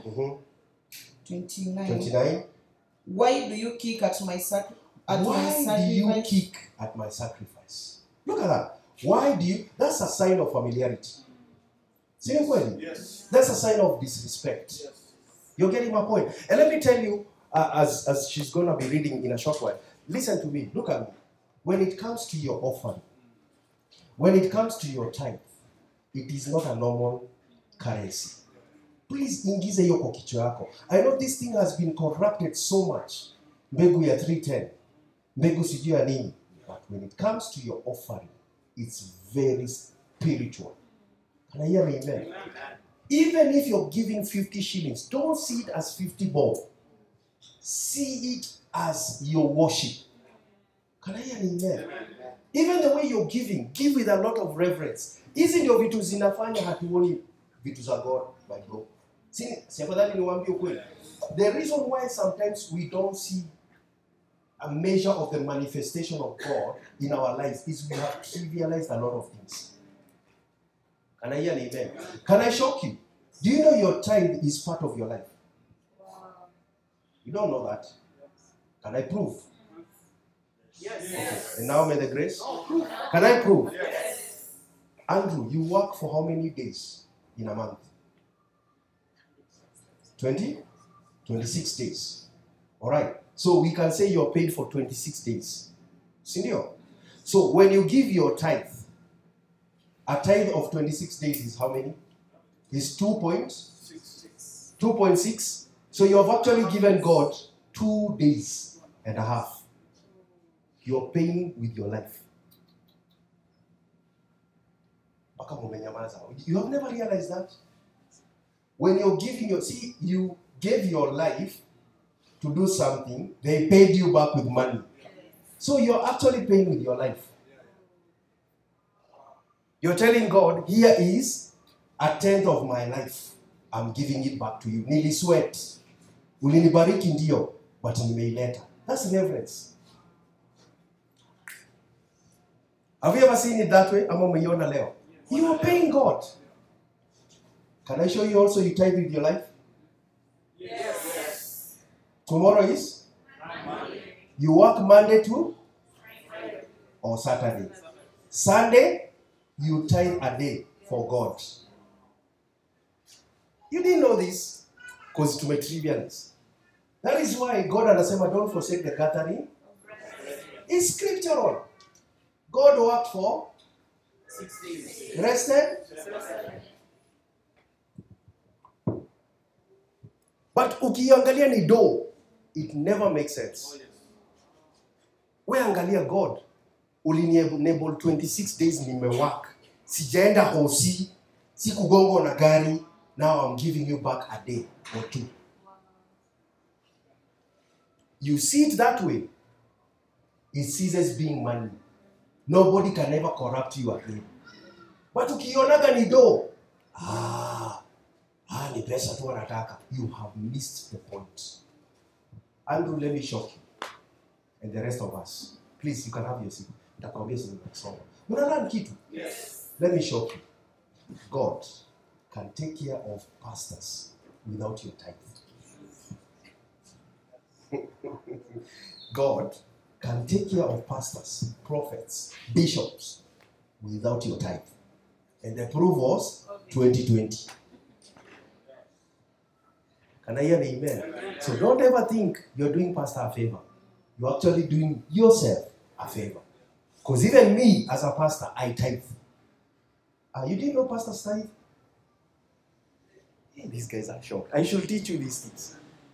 Even me, babes, I am first a child of God before I am just like Andrew is a child of God before he's a security guy. Is it making sense? So I also tithe. And guess what? The church also tithes. The Bible says, he that is, that scripture in Hebrews 7, he that is, the one that talks about is blessed than the lesser. You know that scripture that says, it's blessed than the lesser. Hebrews 7, and Hebrews 7 show. As a church, we tithe also to a bigger ministry. Hallelujah. Amen. Praise be to God. Amen. We tithe to a higher ministry. Let me show you in Hebrews 7. That's where we get that scripture. It says, the less is blessed than the, you know scripture, 7:7. And without all contradiction, the less is blessed of the better. So even us, as a church, we also tithe to another church.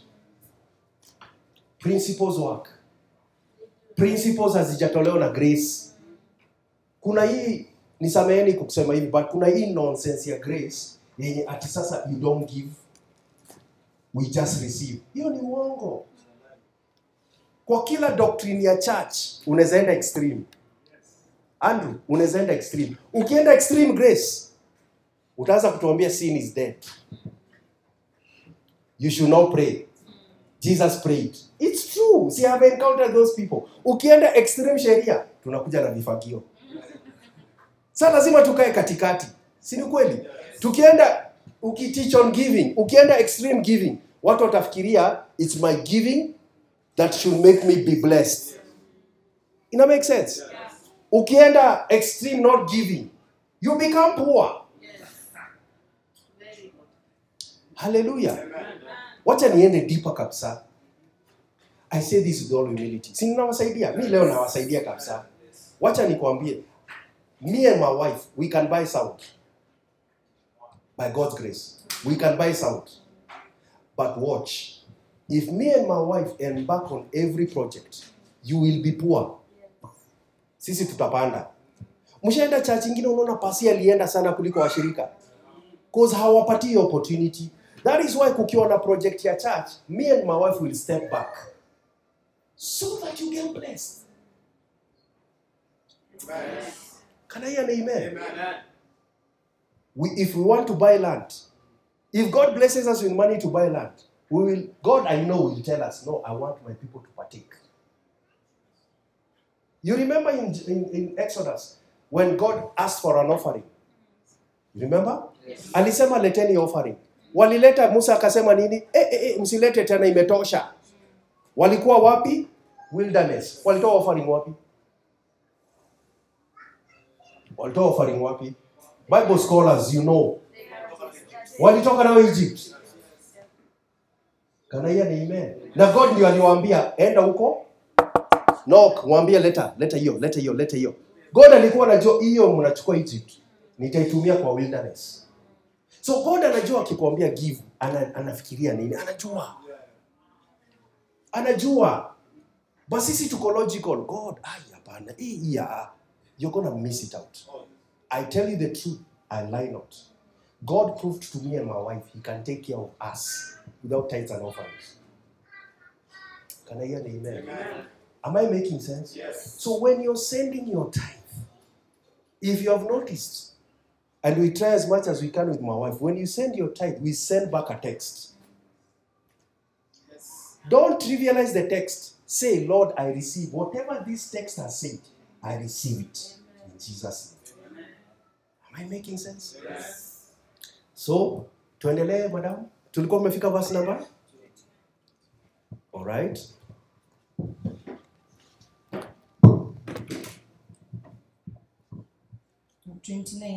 Why do you kick at my sacrifice and my offerings which I have commanded in my dwelling place, and honor your sons more than me? And honor your sons more than me.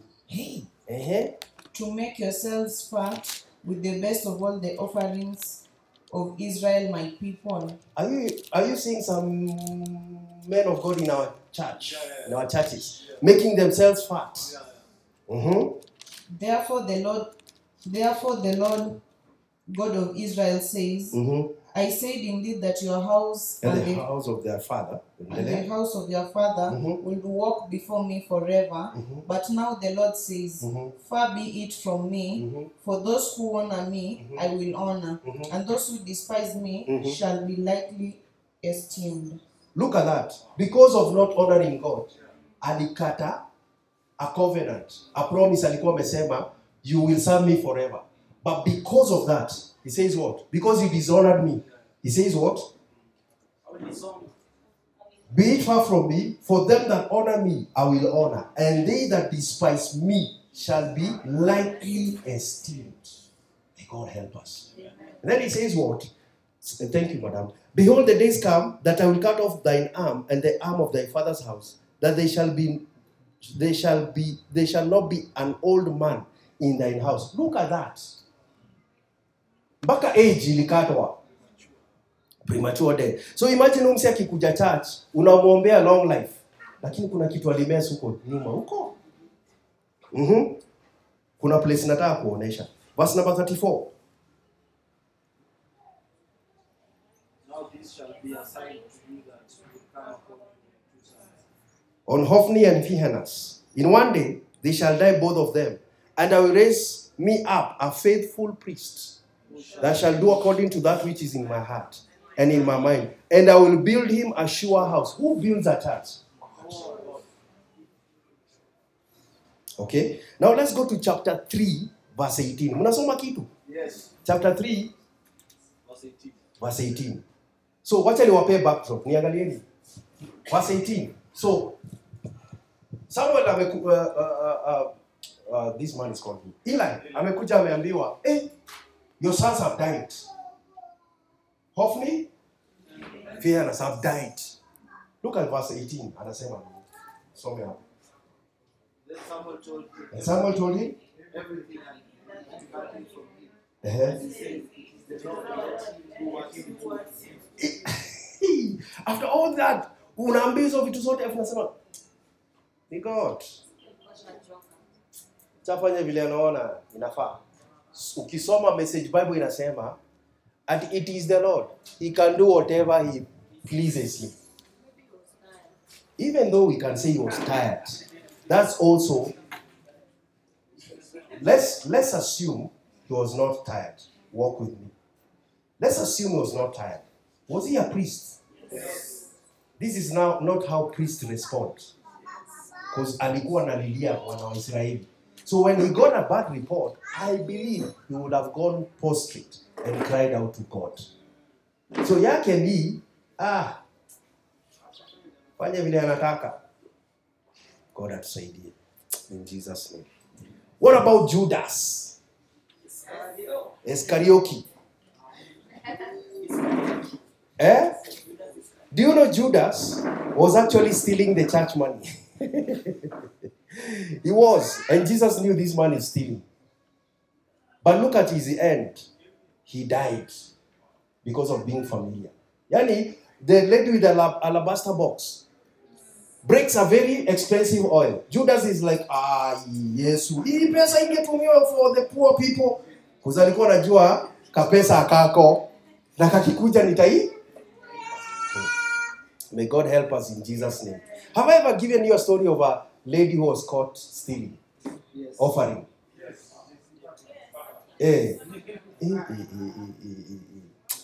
Hawako hapa. Jesus' name. Na watakuwa hapa in Jesus' name. Alright, so what you need to watch out for that you don't get familiar quickly, and then I finish. What you need to watch out for. Number one, don't be familiar with God and the things of God. We have seen it from the examples. Sindio? Yes. Don't be familiar with God and the things of God. And then look at me, Janet, and the rest of us. Don't be familiar with God in this context. Never get to a place, Janet, where the voice that is coming into your spirit is, did God say it? That was the downfall of Adam and Eve.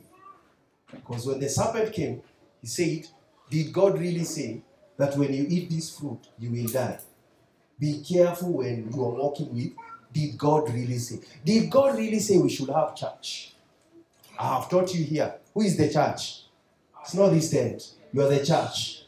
But the same Bible says, don't forsake the gathering of brethren. Praise be to God.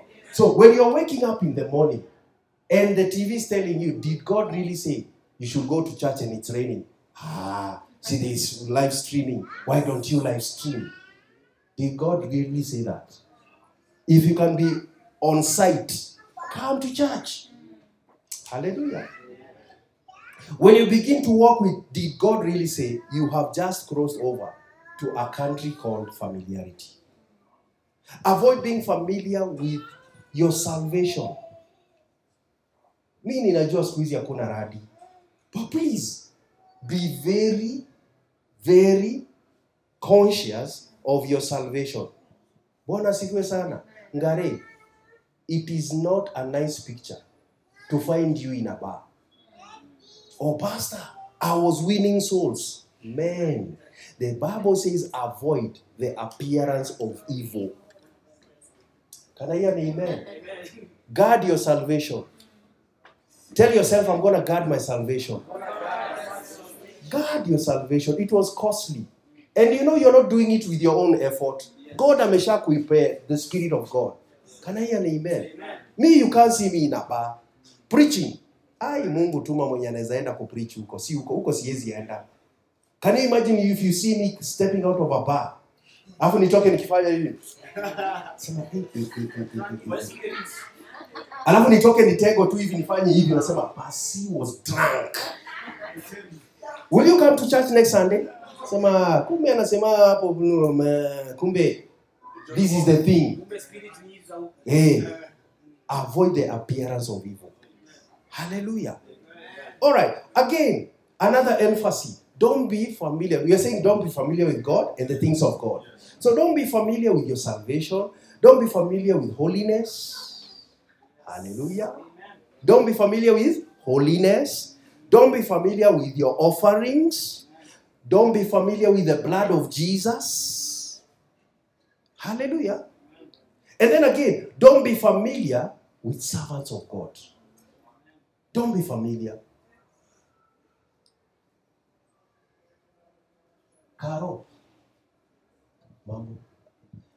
Onawasha mania na mufia. Mufia tiwa kuniwa mwana. Wana sifa sana. I'm saying in Greek, I'm saying this way. Even if you meet a Catholic priest, you never call them. Honor them, respect them, and put your mouth. Can I hear an amen? Can I hear an amen? Usiende kusema ati you're more spiritual than Catholics. Wewe, run your own race. Wana sifa sana. Can I show you what happens with people who are familiar with servants of God? Numbers 12. Numbers 12. Leo utasoma Bible wako na uchore kabisa. Numbers 12 verse number 1. Wasome. Then Miriam and Aaron. Aaron alikuwa na maneno. Si tumesoma pale ndio masanzo wake walidedi. And Miriam and Aaron, these are brother and sister to who? Moses. Spoke against Mother because of the Ethiopian woman whom he had married. For he had married. I like it when the Bible emphasizes. It says, because of the Ethiopian woman whom he had married. For he had married an Ethiopian. Now, kumbuka tulisema aje ulisikia story ya Samson. He was not supposed to marry outside Israel. So Moses ameenda wapi? Amekuja manze Afrika. Ameona black beauty. Ameona blackie. And he married the Ethiopian woman. So let me ask you, church. Was Moses wrong? Yes. Was he wrong? Yes. According to the laws of the land. Was he wrong? Yes. So was Miriam and Aaron right? Yes. Okay, let's continue reading. Verse number 2. So they say, has the Lord indeed spoken only through Moses? Yani Moses tu ndio anaongeleshago. Yani more than ready kuga. Moses tu ndio anaongeleshago kwa hii church. Si hatuwezi sikia Mungu. Unatucheza wewe. Has the Lord indeed spoken only through Moses? Has he not spoken through us also? But who was told to be the deliverer? Moses. Okay, tuendelee. And the Lord, please, so many your part. Now what's the idea? And the Lord? That's what, don't ever speak even anything about Apostle James Mainanga. Don't. That's not his name. His name is Apostle James Mainanga. Is he making sense? Did you call him? No. Were you in that prison? No. Did you give him the mandate? He's answerable to his God. Because when you speak, what happens? And the Lord heard it. Don't think God is blind to what you're saying. There is no condemnation to them who are in Christ Jesus. Ati God anasikia. Tuendelee. Now the man Moses was very humble. Imagine he's the one writing the book of Numbers and he's saying he's humble. No, Musa. Tutaongea tu. More than all men who are on the face of the earth. Verse number 4. Suddenly. The Lord said to Moses. Suddenly. The Lord Said to Moses. Aaron akamwambiaje? Come out. Imagine hawa wenye walikuwa nasema kwani Mungu hajatuongelesha? Hapo sawa ulisikia kujeni. Kujeni. Si mnasema muongelesha kujeni. Me I'm very pictorial. I'm imagining kivoice kinasema Moses, Aaron, Miriam, come. Says, come out you three to the tabernacle of meeting. Hii ni noma. Atuongelei mahali. Tabernacle of meeting is where Moses used to speak with God. So the three Came out. all right, verse number 5. Then the Lord came down. Buda mimi ningekuwa nishaanza kulia. Wewe umesikia sauti. Ulikuwa unasema Kwani Mungu atuongeleshaji? Amesema Ken, kuja. Twende kwa tent of meeting.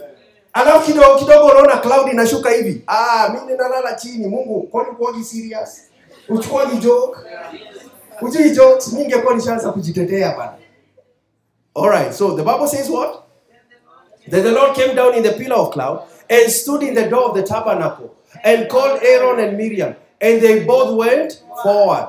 Then he said, hear now my words. If there is a prophet amongst you, I, the Lord, make myself known to him in a vision. I speak to him in a dream. Not so with my servant Moses. He is faithful in all ways.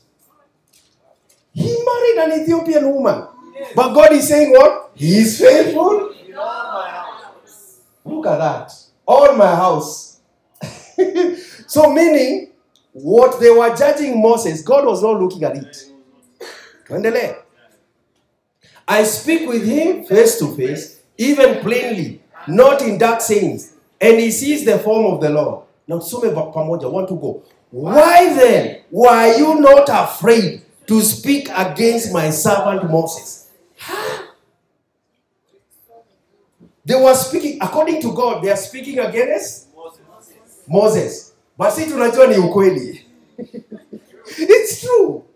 But God is like, you're speaking against my servant. All right. So the anger of the Lord against them, and he departed.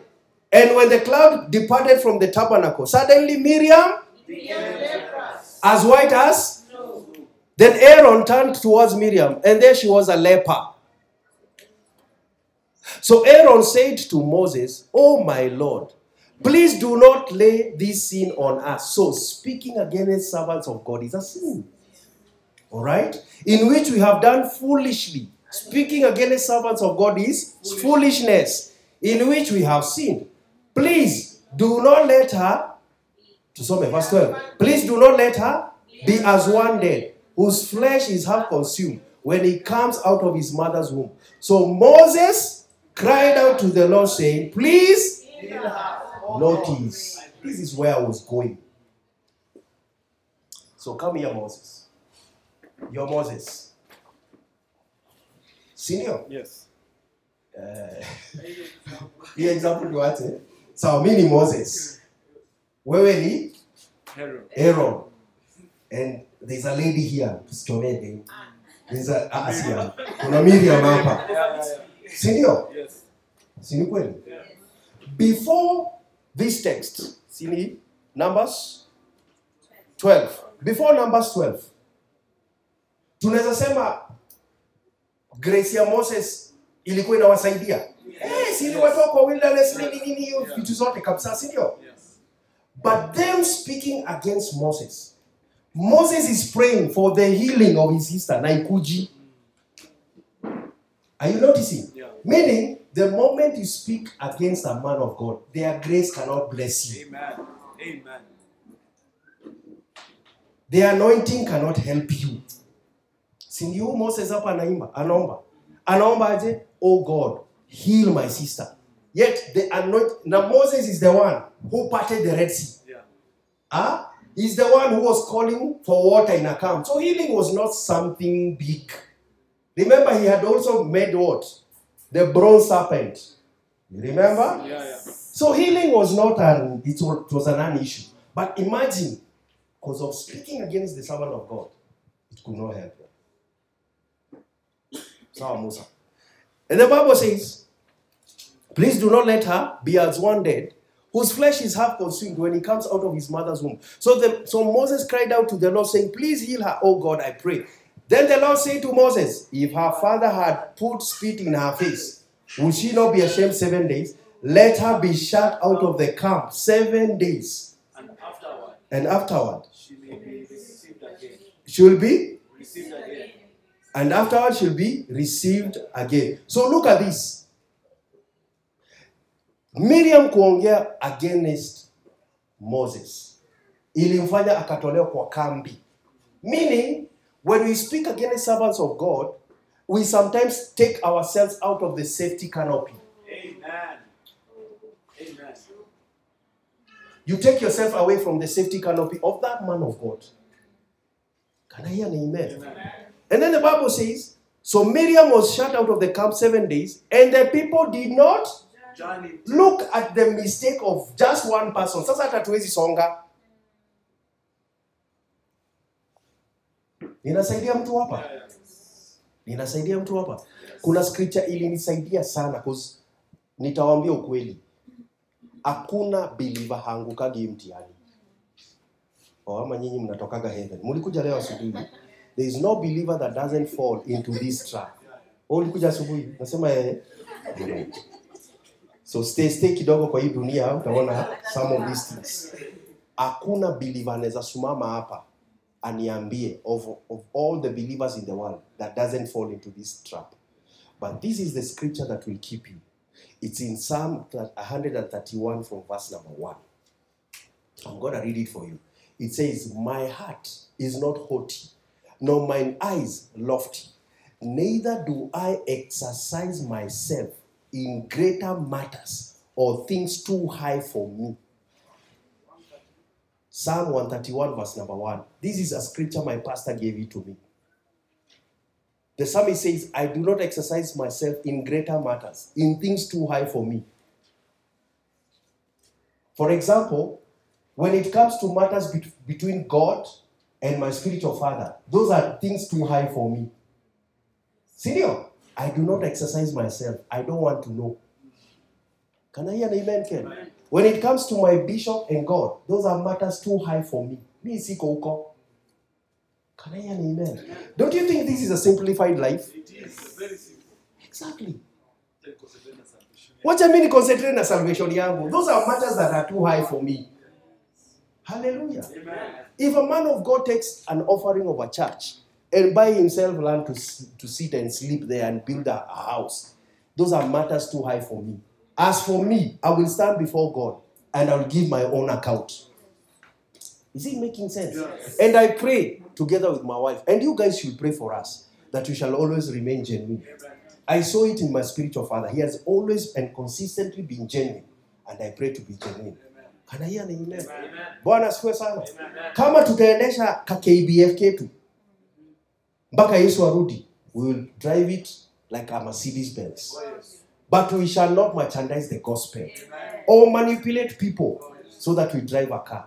Can I hear an amen? But that doesn't mean if you want to buy me a car, you can't buy me a car. Yeah, you remember the scripture? You should give your pastor adequate financial support. Senior, by the way, there's a joy when your pastor is driving a car you gave towards and you are not manipulated. See, it's nice. Kuliko uonage tu napita na gari yao unasema sasa hiki kimutu. Kinajua vile tuliswat siku hiyo. But ukiona tu unasema thank God I blessed my pastor with that car. I gave something for that car. See, that's nice. Even us as pastors, we are going to bless you. Sifikiria tutawanunulia magari, lakini si ukose kununua gari uningoje. Amen. Praise be to God. So he says, I will not exercise myself with things greater, far greater. Hallelujah. Amen. Praise be to God. Another thing, next one, don't be familiar with service. Service is not only church service, but you serving God. 2 Timothy 1:3 says, I thank God whom I serve with a pure conscience, as my forefathers did. Serve with a pure conscience. Before serving God with your strength, always serve Him with a pure conscience. First, 2 Timothy 1:3. Serve God with a pure conscience. I remember the senior pastor of Jubilee Christian Church, Naivasha, Pastor Gideon, who happened to be my best man, one time told me something that changed the way I used to serve. Because, sometimes you can serve because you want the blessing. Yes. But he changed my mindset when it comes to serve. Aliniambiaga used to call me. He's the person that first called me Bob. He told me, Bob, unaona hizi choo? Osha ni kama Yesu anakuja kuzitumia. Wow. It really made sense. Aliniambia, osha ni kama Yesu anakuja kuzitumia. Na by the way ni ukweli. Si ndio? Colossians 1:26 inasema nini? Christ in me. So, are there representatives of Christ here? So whatever you're doing, it's actually Jesus you're doing. He told me, wash those toilets as if Jesus anazitumia. Let me tell you, Glenn, teach the teens church as if it's your last Sunday. Usikie tarumbeta. Tuongee. Andrew, tuongee. If all of us knew that we are only living our lives for only December. Leo tarehe ngapi? Tarehe 4. By the way, ungekuwa ushajua tarehe. Kama unajua tu December ikikatika tarumbeta inalia, what will you be doing right now? Kwanza leo ungeniambia pastor, maliza service, nataka kwenda kuwin souls, nataka kufanya. Si kweli? Si kweli? Nani aliwaambia tarumbeta yezi ilia hivyo? Nani aliwaambia hivyo? Tunaongea leo, nani aliwaambia hivyo? Because sometimes kuna planning, it's good to say we are planning with long life. Si kweli? But tarumbeta inaweza kuwa ndio Sunday ya mwisho. Na Mungu alikuwa amekwambia you give 1,000,000 shillings. So unafika kwa kiti cha enzi unaambiwa sasa ile mito uliacha ya nini kwa chini? You must have that consciousness. Tarumbeta italia. Tunafika hapo ndawaambia. Don't be familiar with your service. Numbers 16 verse number 9 it says, "Is it a small thing to you that the God of Israel has separated you from the congregation of Israel to bring you near to him, to do the work of the tabernacle of the Lord and to stand before the congregation to serve them, and that he has brought you near to himself, you and all your brethren? Is it a small thing?" Look at me. Annabelle, ushering people is not a small thing. Niwaoneshe? Yes. Niwaoneshe? Yes. Kwa dunia kuna waimbaji? Yes. Kwa dunia kuna ushers? Yes. Kuna security guys? Yes. Kuna cleaners? Yes. Kwa dunia? Yes. Kuna kila kitu. Si kuna mpaka motivational speakers wenye si bona lakini wa dunia. Yes. Si ndio? So we can say quote and quote kuna kachurch ka dunia. What is the difference between them and us? The Spirit of God. Is it making sense? So knowing that I am coming because God loves people coming to church changes your paradigm shift.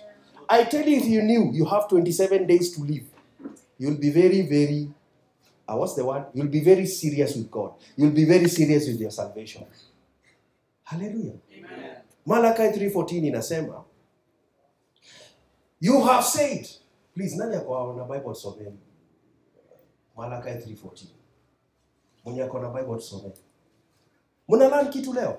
Hizi ndio vitu zitafanya tukue na flow ya God na spirit ya God. Nikumaliza na maliza. You have said. Who is reading? Am I reading? You have said it is useless to serve God. Watu wangapi wanafikaga hapo wanasema it's useless. It's useless. Nakuja napigiwa makelele hapa na nilinyeshewa na sina fare, it's useless. Yaani tunakuja tunakaa hapa kusikiza neno na tenti kona joto, it's useless. Says it's useless to serve God. What profit is it that we have kept his ordinance and that we have walked as mourners? God. But look at verse 17. They shall be mine, says the Lord of hosts, on the day that I will make them jewels. That is what happens when you serve God. He makes you a jewel. Mimi ninaweza simama hapa kama pasini waambie. Look at me. Nobody serves God and remains the same. I can tell you that. Take it to the bank. You cannot wash this place. This place ceases to be a tent the moment we step in. Huwezi osha hii for the sake of God. Alafu ati he turns a blind eye. Uongo. You remember Hezekiah when he was told you have set your house in order, you're dying? Alitana akaambia God, remember how I have served you. Wewe uko na nini ya kuambia Mungu wewe mpendwa? Uko na nini ya kuambia besides your tithes and offering? What else have you to tell God? Can I hear an amen? If today ukiambo you are supposed to die, what can you stand with and say, God, mimi nikitolewa hapa? Norma. Kenneth Hagin, a great man of God I listen to a lot, says, this is a true story. Tell your neighbor true story. Unapenda story? Yes. True story. Yes. He says that one time one of his greatest faithful co-worker was teaching the teens church. He collapsed and died. He did what? So, Brother Hagin is praying this man to come back. This man naye ametransition, ameenda heaven. Ameona manze heaven, kumbe kuna kwa kutamu hivi. Anaambia Yesu sirudi. Jesus akamwambia, no, you have to go back. Why? Your pastor is praying. Akamwambia Yesu mistaki. Vile huko chini kuna kuaga. Wacha nikae hapa. And Christ made him to hear what Kenneth Hagin was praying. Listen to the prayer of the pastor. Father, this one will not die. He makes the church easy for me. He is always giving 30% of his tithe. See, 10%. This one cannot go. When I'm planning programs, he's the first one to give his all. He cannot go. The man said, okay, let me go back. That is a powerful testimony. Can I hear an amen? You remember Dorcas? Yes. Mwenye alikuwa na Shona twins? Yes. Why did she come back alive? She was doing something. Soma ule mse mwenye aliunda synagogue. Alidedi. Yesu akienda ku resurrect that man. The people say, hey, this one you have to resurrect. Why? He has built us a synagogue. Serving God is not in vain. Can I hear an amen? And be a God, as I arrange these seats, may my life also be arranged. It seems like a funny prayer, but it works. Can I hear an amen? I am a product of serving God. Sound team wakisema wa baby speaker, I will carry them. Fix the sound and then preach a storm. Can I hear an amen? Amen. The Bible says, you young man, remember your Creator in the days of your youth. A day will come, you will not be able to kunja these cables. Can I hear an amen? By the way, Anne Asha, let me help you and the rest of us. A day will come, we will not be in this tent. Yes. Ukweli? True story. A day will come, utakuwa unaona hii sakafu, it will be carpeted. Allah, you think we're not going there? We are going. A day will come, we will not be washing the church, we will be vacuuming the church. Yes. A day will come, the sound team, the only work you'll be doing is switch. Inaenda off, on. A day is coming. Amen. Praise be to God. Amen. A day is coming, we'll not do ministry in Kikuyu only. International, we'll be flying out. Yes. Amen. Can I hear an amen? Amen. I pray hiyo day ikifika, utasema, thank God, nilipata opportunity ya kufanya kazi. Mi hata nikitamani aje, siwezi enda Nakuru kupika chai. Na nilipika. Siwezi, season ilipita. Wanasifiwe sana. Amen.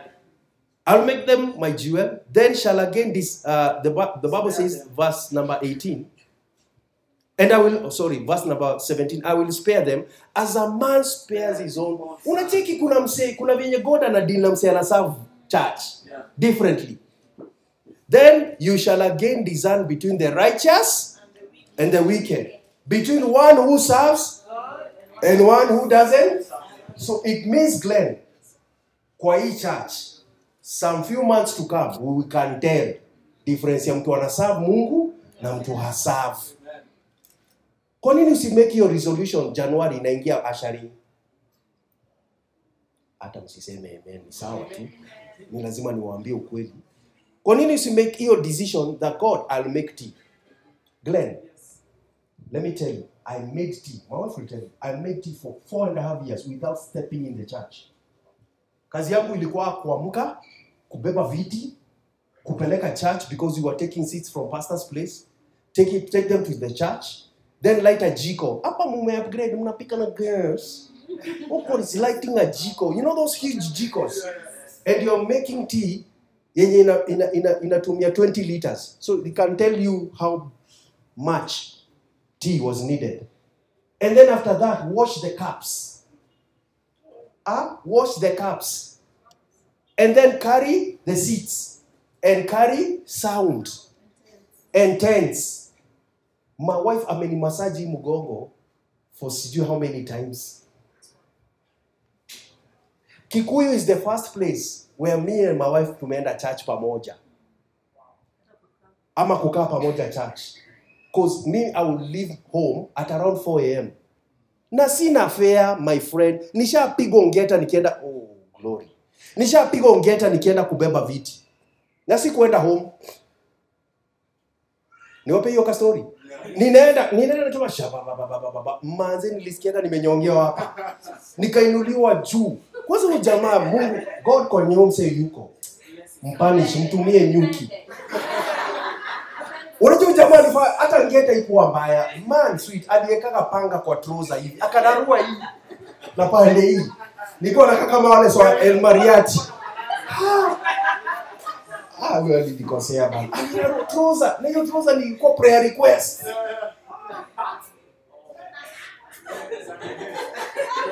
Mungu nimetuma nyuki. 4:30 a.m. na ninaenda kwa pasi. Guess what I did? Nilienda nikaweka sound. I didn't tell anybody nimepiga ongeta. Nikaweka sound, nikaweka kila kitu, nikakimbia home. And I'm walking. Like a distance between from here to where? From here to Kino. Walking distance. And I'm running. Alright? Nikakuja saa 2 church.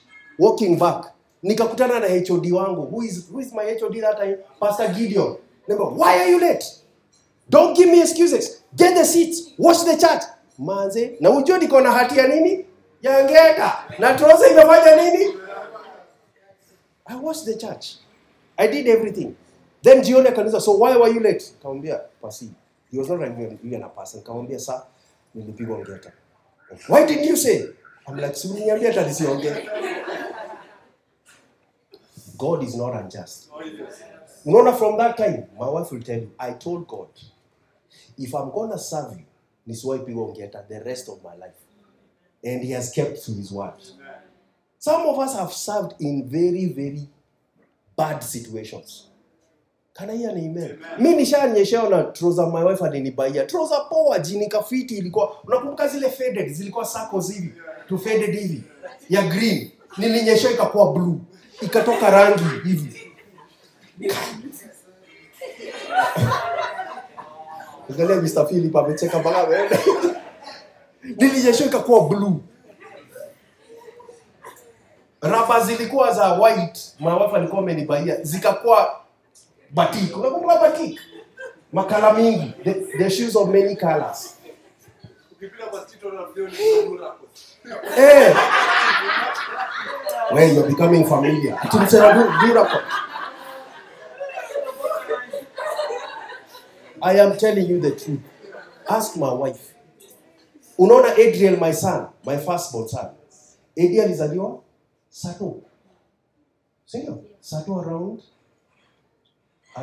jioni hivi. I did not see my son. Nilienda kubeba viti. Unasikia? Nilienda kubeba viti. Because my pastor will tell me, don't give me those nonsense. He will tell me, those are your domestics. You serve God first. Niliona AD Sunday jioni. I attended first service and second service. Ikiisha ndio my spiritual mama aliniguza akaniambia, now you can go see your son. Some of you will be very offended. Na ninaambiwa go see your son and there's no token. There's no money. Ninaenda kuona my wife na kakibuyu ka uji. Those days. Woi Mungu anasikia maombi. Kakibuyu ka uji na ni uji nimekopa. Unga nimekopa. God was seeing all these things. Am I helping somebody here? Yes. Can I hear an amen? Amen? Oh, why did you come for ushering? Basi kulikuwa kunanyesha. Matope. Nilikanyaga hivi ndule katoka. Yatoelewa. And then you expect to go in the same level. People have sacrificed. Can I hear an amen? Amen. Mimi kusha nyesha. Tuko kwa tent. Velma. Tuko kwa? Kuna nyesha. Pasia na preach. Tukashikilia tent. Si ndio tunanyeshewa. We became the poles. Pasia preach. I'm helping you. Can I hear an amen? Amen. Praise be to God. Amen. Right now, God has rewarded me. God has rewarded me. And He's going to keep on rewarding me. But there was a season I needed to serve. Man, serve. Kunja hizi cables. Osha viti. Huh? Project. Like you're projecting your last time. Children's church, wafunze ni kama unafunza the last time. Kuna Mungu anaona kwa siri. Hey, wacha nirudie. Kuna Mungu anaona kwa siri. Can I hear an amen? The first time I preached. Ninawasaidia? Yes. The first time nilipreach service mbili JCC Nakuru. Ask my wife. Hatukuwa na stima. Nilikuwa nimekatwa. Niliendaga church na pasi. Saa 10:30. Kabla mshirika akuje. Napasa hapo. And I'm the one preaching. Ken. Are you getting my point? Yes. I have 2 services. And guess what? I carried the seats. I washed the church. I did the morning prayer. And then I preached 2 services. And I was the last person to leave church. Because as an assistant pastor, you take care of everything. Can I hear an amen? Munadisikia? Yes. Nilitoka church siku hiyo saa 4 usiku. Wasi wote wameenda. Sitaki kuonekana nikienda home. Juu sitaki kupewa lift. Mshafika hizo places. Utaki kusaidiwa na mse. Hii injili ijitetee. Kangoja wasi wakaishia. Mimi ndio nilienda wa mwisho. So naenda nikiambia Mungu, na ukumbuke sipigwi ngeta. God nisipigwe ngeta. Na nenda home kwa giza. And I still serve God. Can I hear an amen? Serve God. Amen. Tell yourself in 2023, I will serve God. Number 3, don't be familiar with your body. I know I've taken longer today, but you have learned something. Don't be familiar with your body. My body, my choice. My dress, my choice. Nada. 1 Corinthians 6:13 says, meat for the belly, belly for the meat, but God shall destroy both it and them. Don't be familiar. The Bible says in 1 Corinthians 6:19, don't you know your body is the temple of the Holy Spirit, whom you have from God, and you're not your own, for you are bought at a price. Kama utatembea na gifts za God, chunga mwili yako. Can I hear there? Single ladies, I have kept saying, watch your body. Married men, watch your body. Discipline your body. 1 Corinthians 9:27 and 7, but I discipline my body and bring it to subject. Discipline that body. Tell it what to do. Can I hear an amen? Amen. And lastly, don't be familiar with the second coming of Christ. Don't be familiar with the second coming of Christ. Tuliambo from 2,000 years ago anakaa, kwani anakuja siku gani? Matthew 24:3 says, and he sat upon the Mount of Olives. The disciples came unto him privately, saying, tell us, when shall these things be? What shall be the sign of your coming, of the end of the world? And Jesus answered and said unto them, take heed that no one deceives you. So, utajuaje tuko in the last days? Make sure that nobody deceives you. So, deception will rise in the last days. All right? Let's continue. And you shall hear of wars, Russia, Ukraine, and rumors of war. See that you be not troubled. For all these things must come to pass, but the end is not yet. For the nation shall rise against nation, and kingdom against kingdom, and there shall be famines, tumeziona, pestilence, COVID, earthquakes, and in diverse places. All these are the beginning of sorrows. Then shall they deliver you up to be afflicted. That's why you need to be very strong. Soma hiyo Biblia yako kabisa. And shall kill you, and you shall be hated of all nations, for my name's sake. And then you shall be offended, and then shall many be offended, and shall betray one another, and shall hate one another. And many false prophets shall arise to deceive many. And because iniquity shall abound, the love of many shall wax cold. But he that endures to the end shall be saved. Verse 42 of Matthew 24 inasema, watch therefore, for you do not know what hour your Lord is coming. You don't know what hour your Lord is coming. But know this, that if the master of the house had known what hour the thief would come, he would have watched and not allowed his house to be broken into. Therefore, you also be ready, for the Son of Man is coming at an hour you do not expect. These are gospels we don't listen to. Jesus is coming back. Can I hear an amen? Ole wako. Kama umeoa, alafu Bwana alikuwa na kucheza ati ameokoka na hajaokoka, na mna drive Kinongi. Tarumbeta ikilia hivi, bibi akwe rapture. Dereva kwe rapture. Gari inaenda Longonot. May God help us in Jesus' name. 1 Thessalonians 4:16 inasema, for the Lord himself will descend from heaven with a shout, with the voice of an archangel, with the trumpet of God, and the dead in Christ will rise first. Then we who are alive and remain shall be caught up together with them in the clouds to meet the Lord in the air. Thus we shall always be with the Lord. How do I deal with familiarity? 1 point. Pay attention that you don't drift away. How many of you have ever seen or been near a water body, a lake, an ocean? A lake, an ocean, whatever, a water body. Sindio? You have noticed that their ship is tied to something. Sindio? Wakitoa hiyo kamba, hiyo boti itasonga lakini utajua inasonga, sindio? So with time ukikuja asubuhi utakuta iko huko kwa high seas. So watch that you don't drift away. That is what we call drifting. Hebrews 2:1 says, therefore, we must give the more excellent heed to the things we have heard, lest we drift away. Tell yourself, I will make sure I don't drift away. Message Bible inasema, it is crucial that we keep a firm grip on what we have heard, so that we don't drift away. Tell yourself, I will not drift away.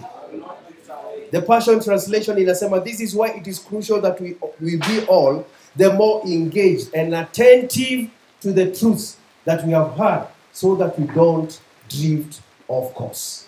So tell yourself, I will not drift off course. Tell yourself again. Have you learned something today?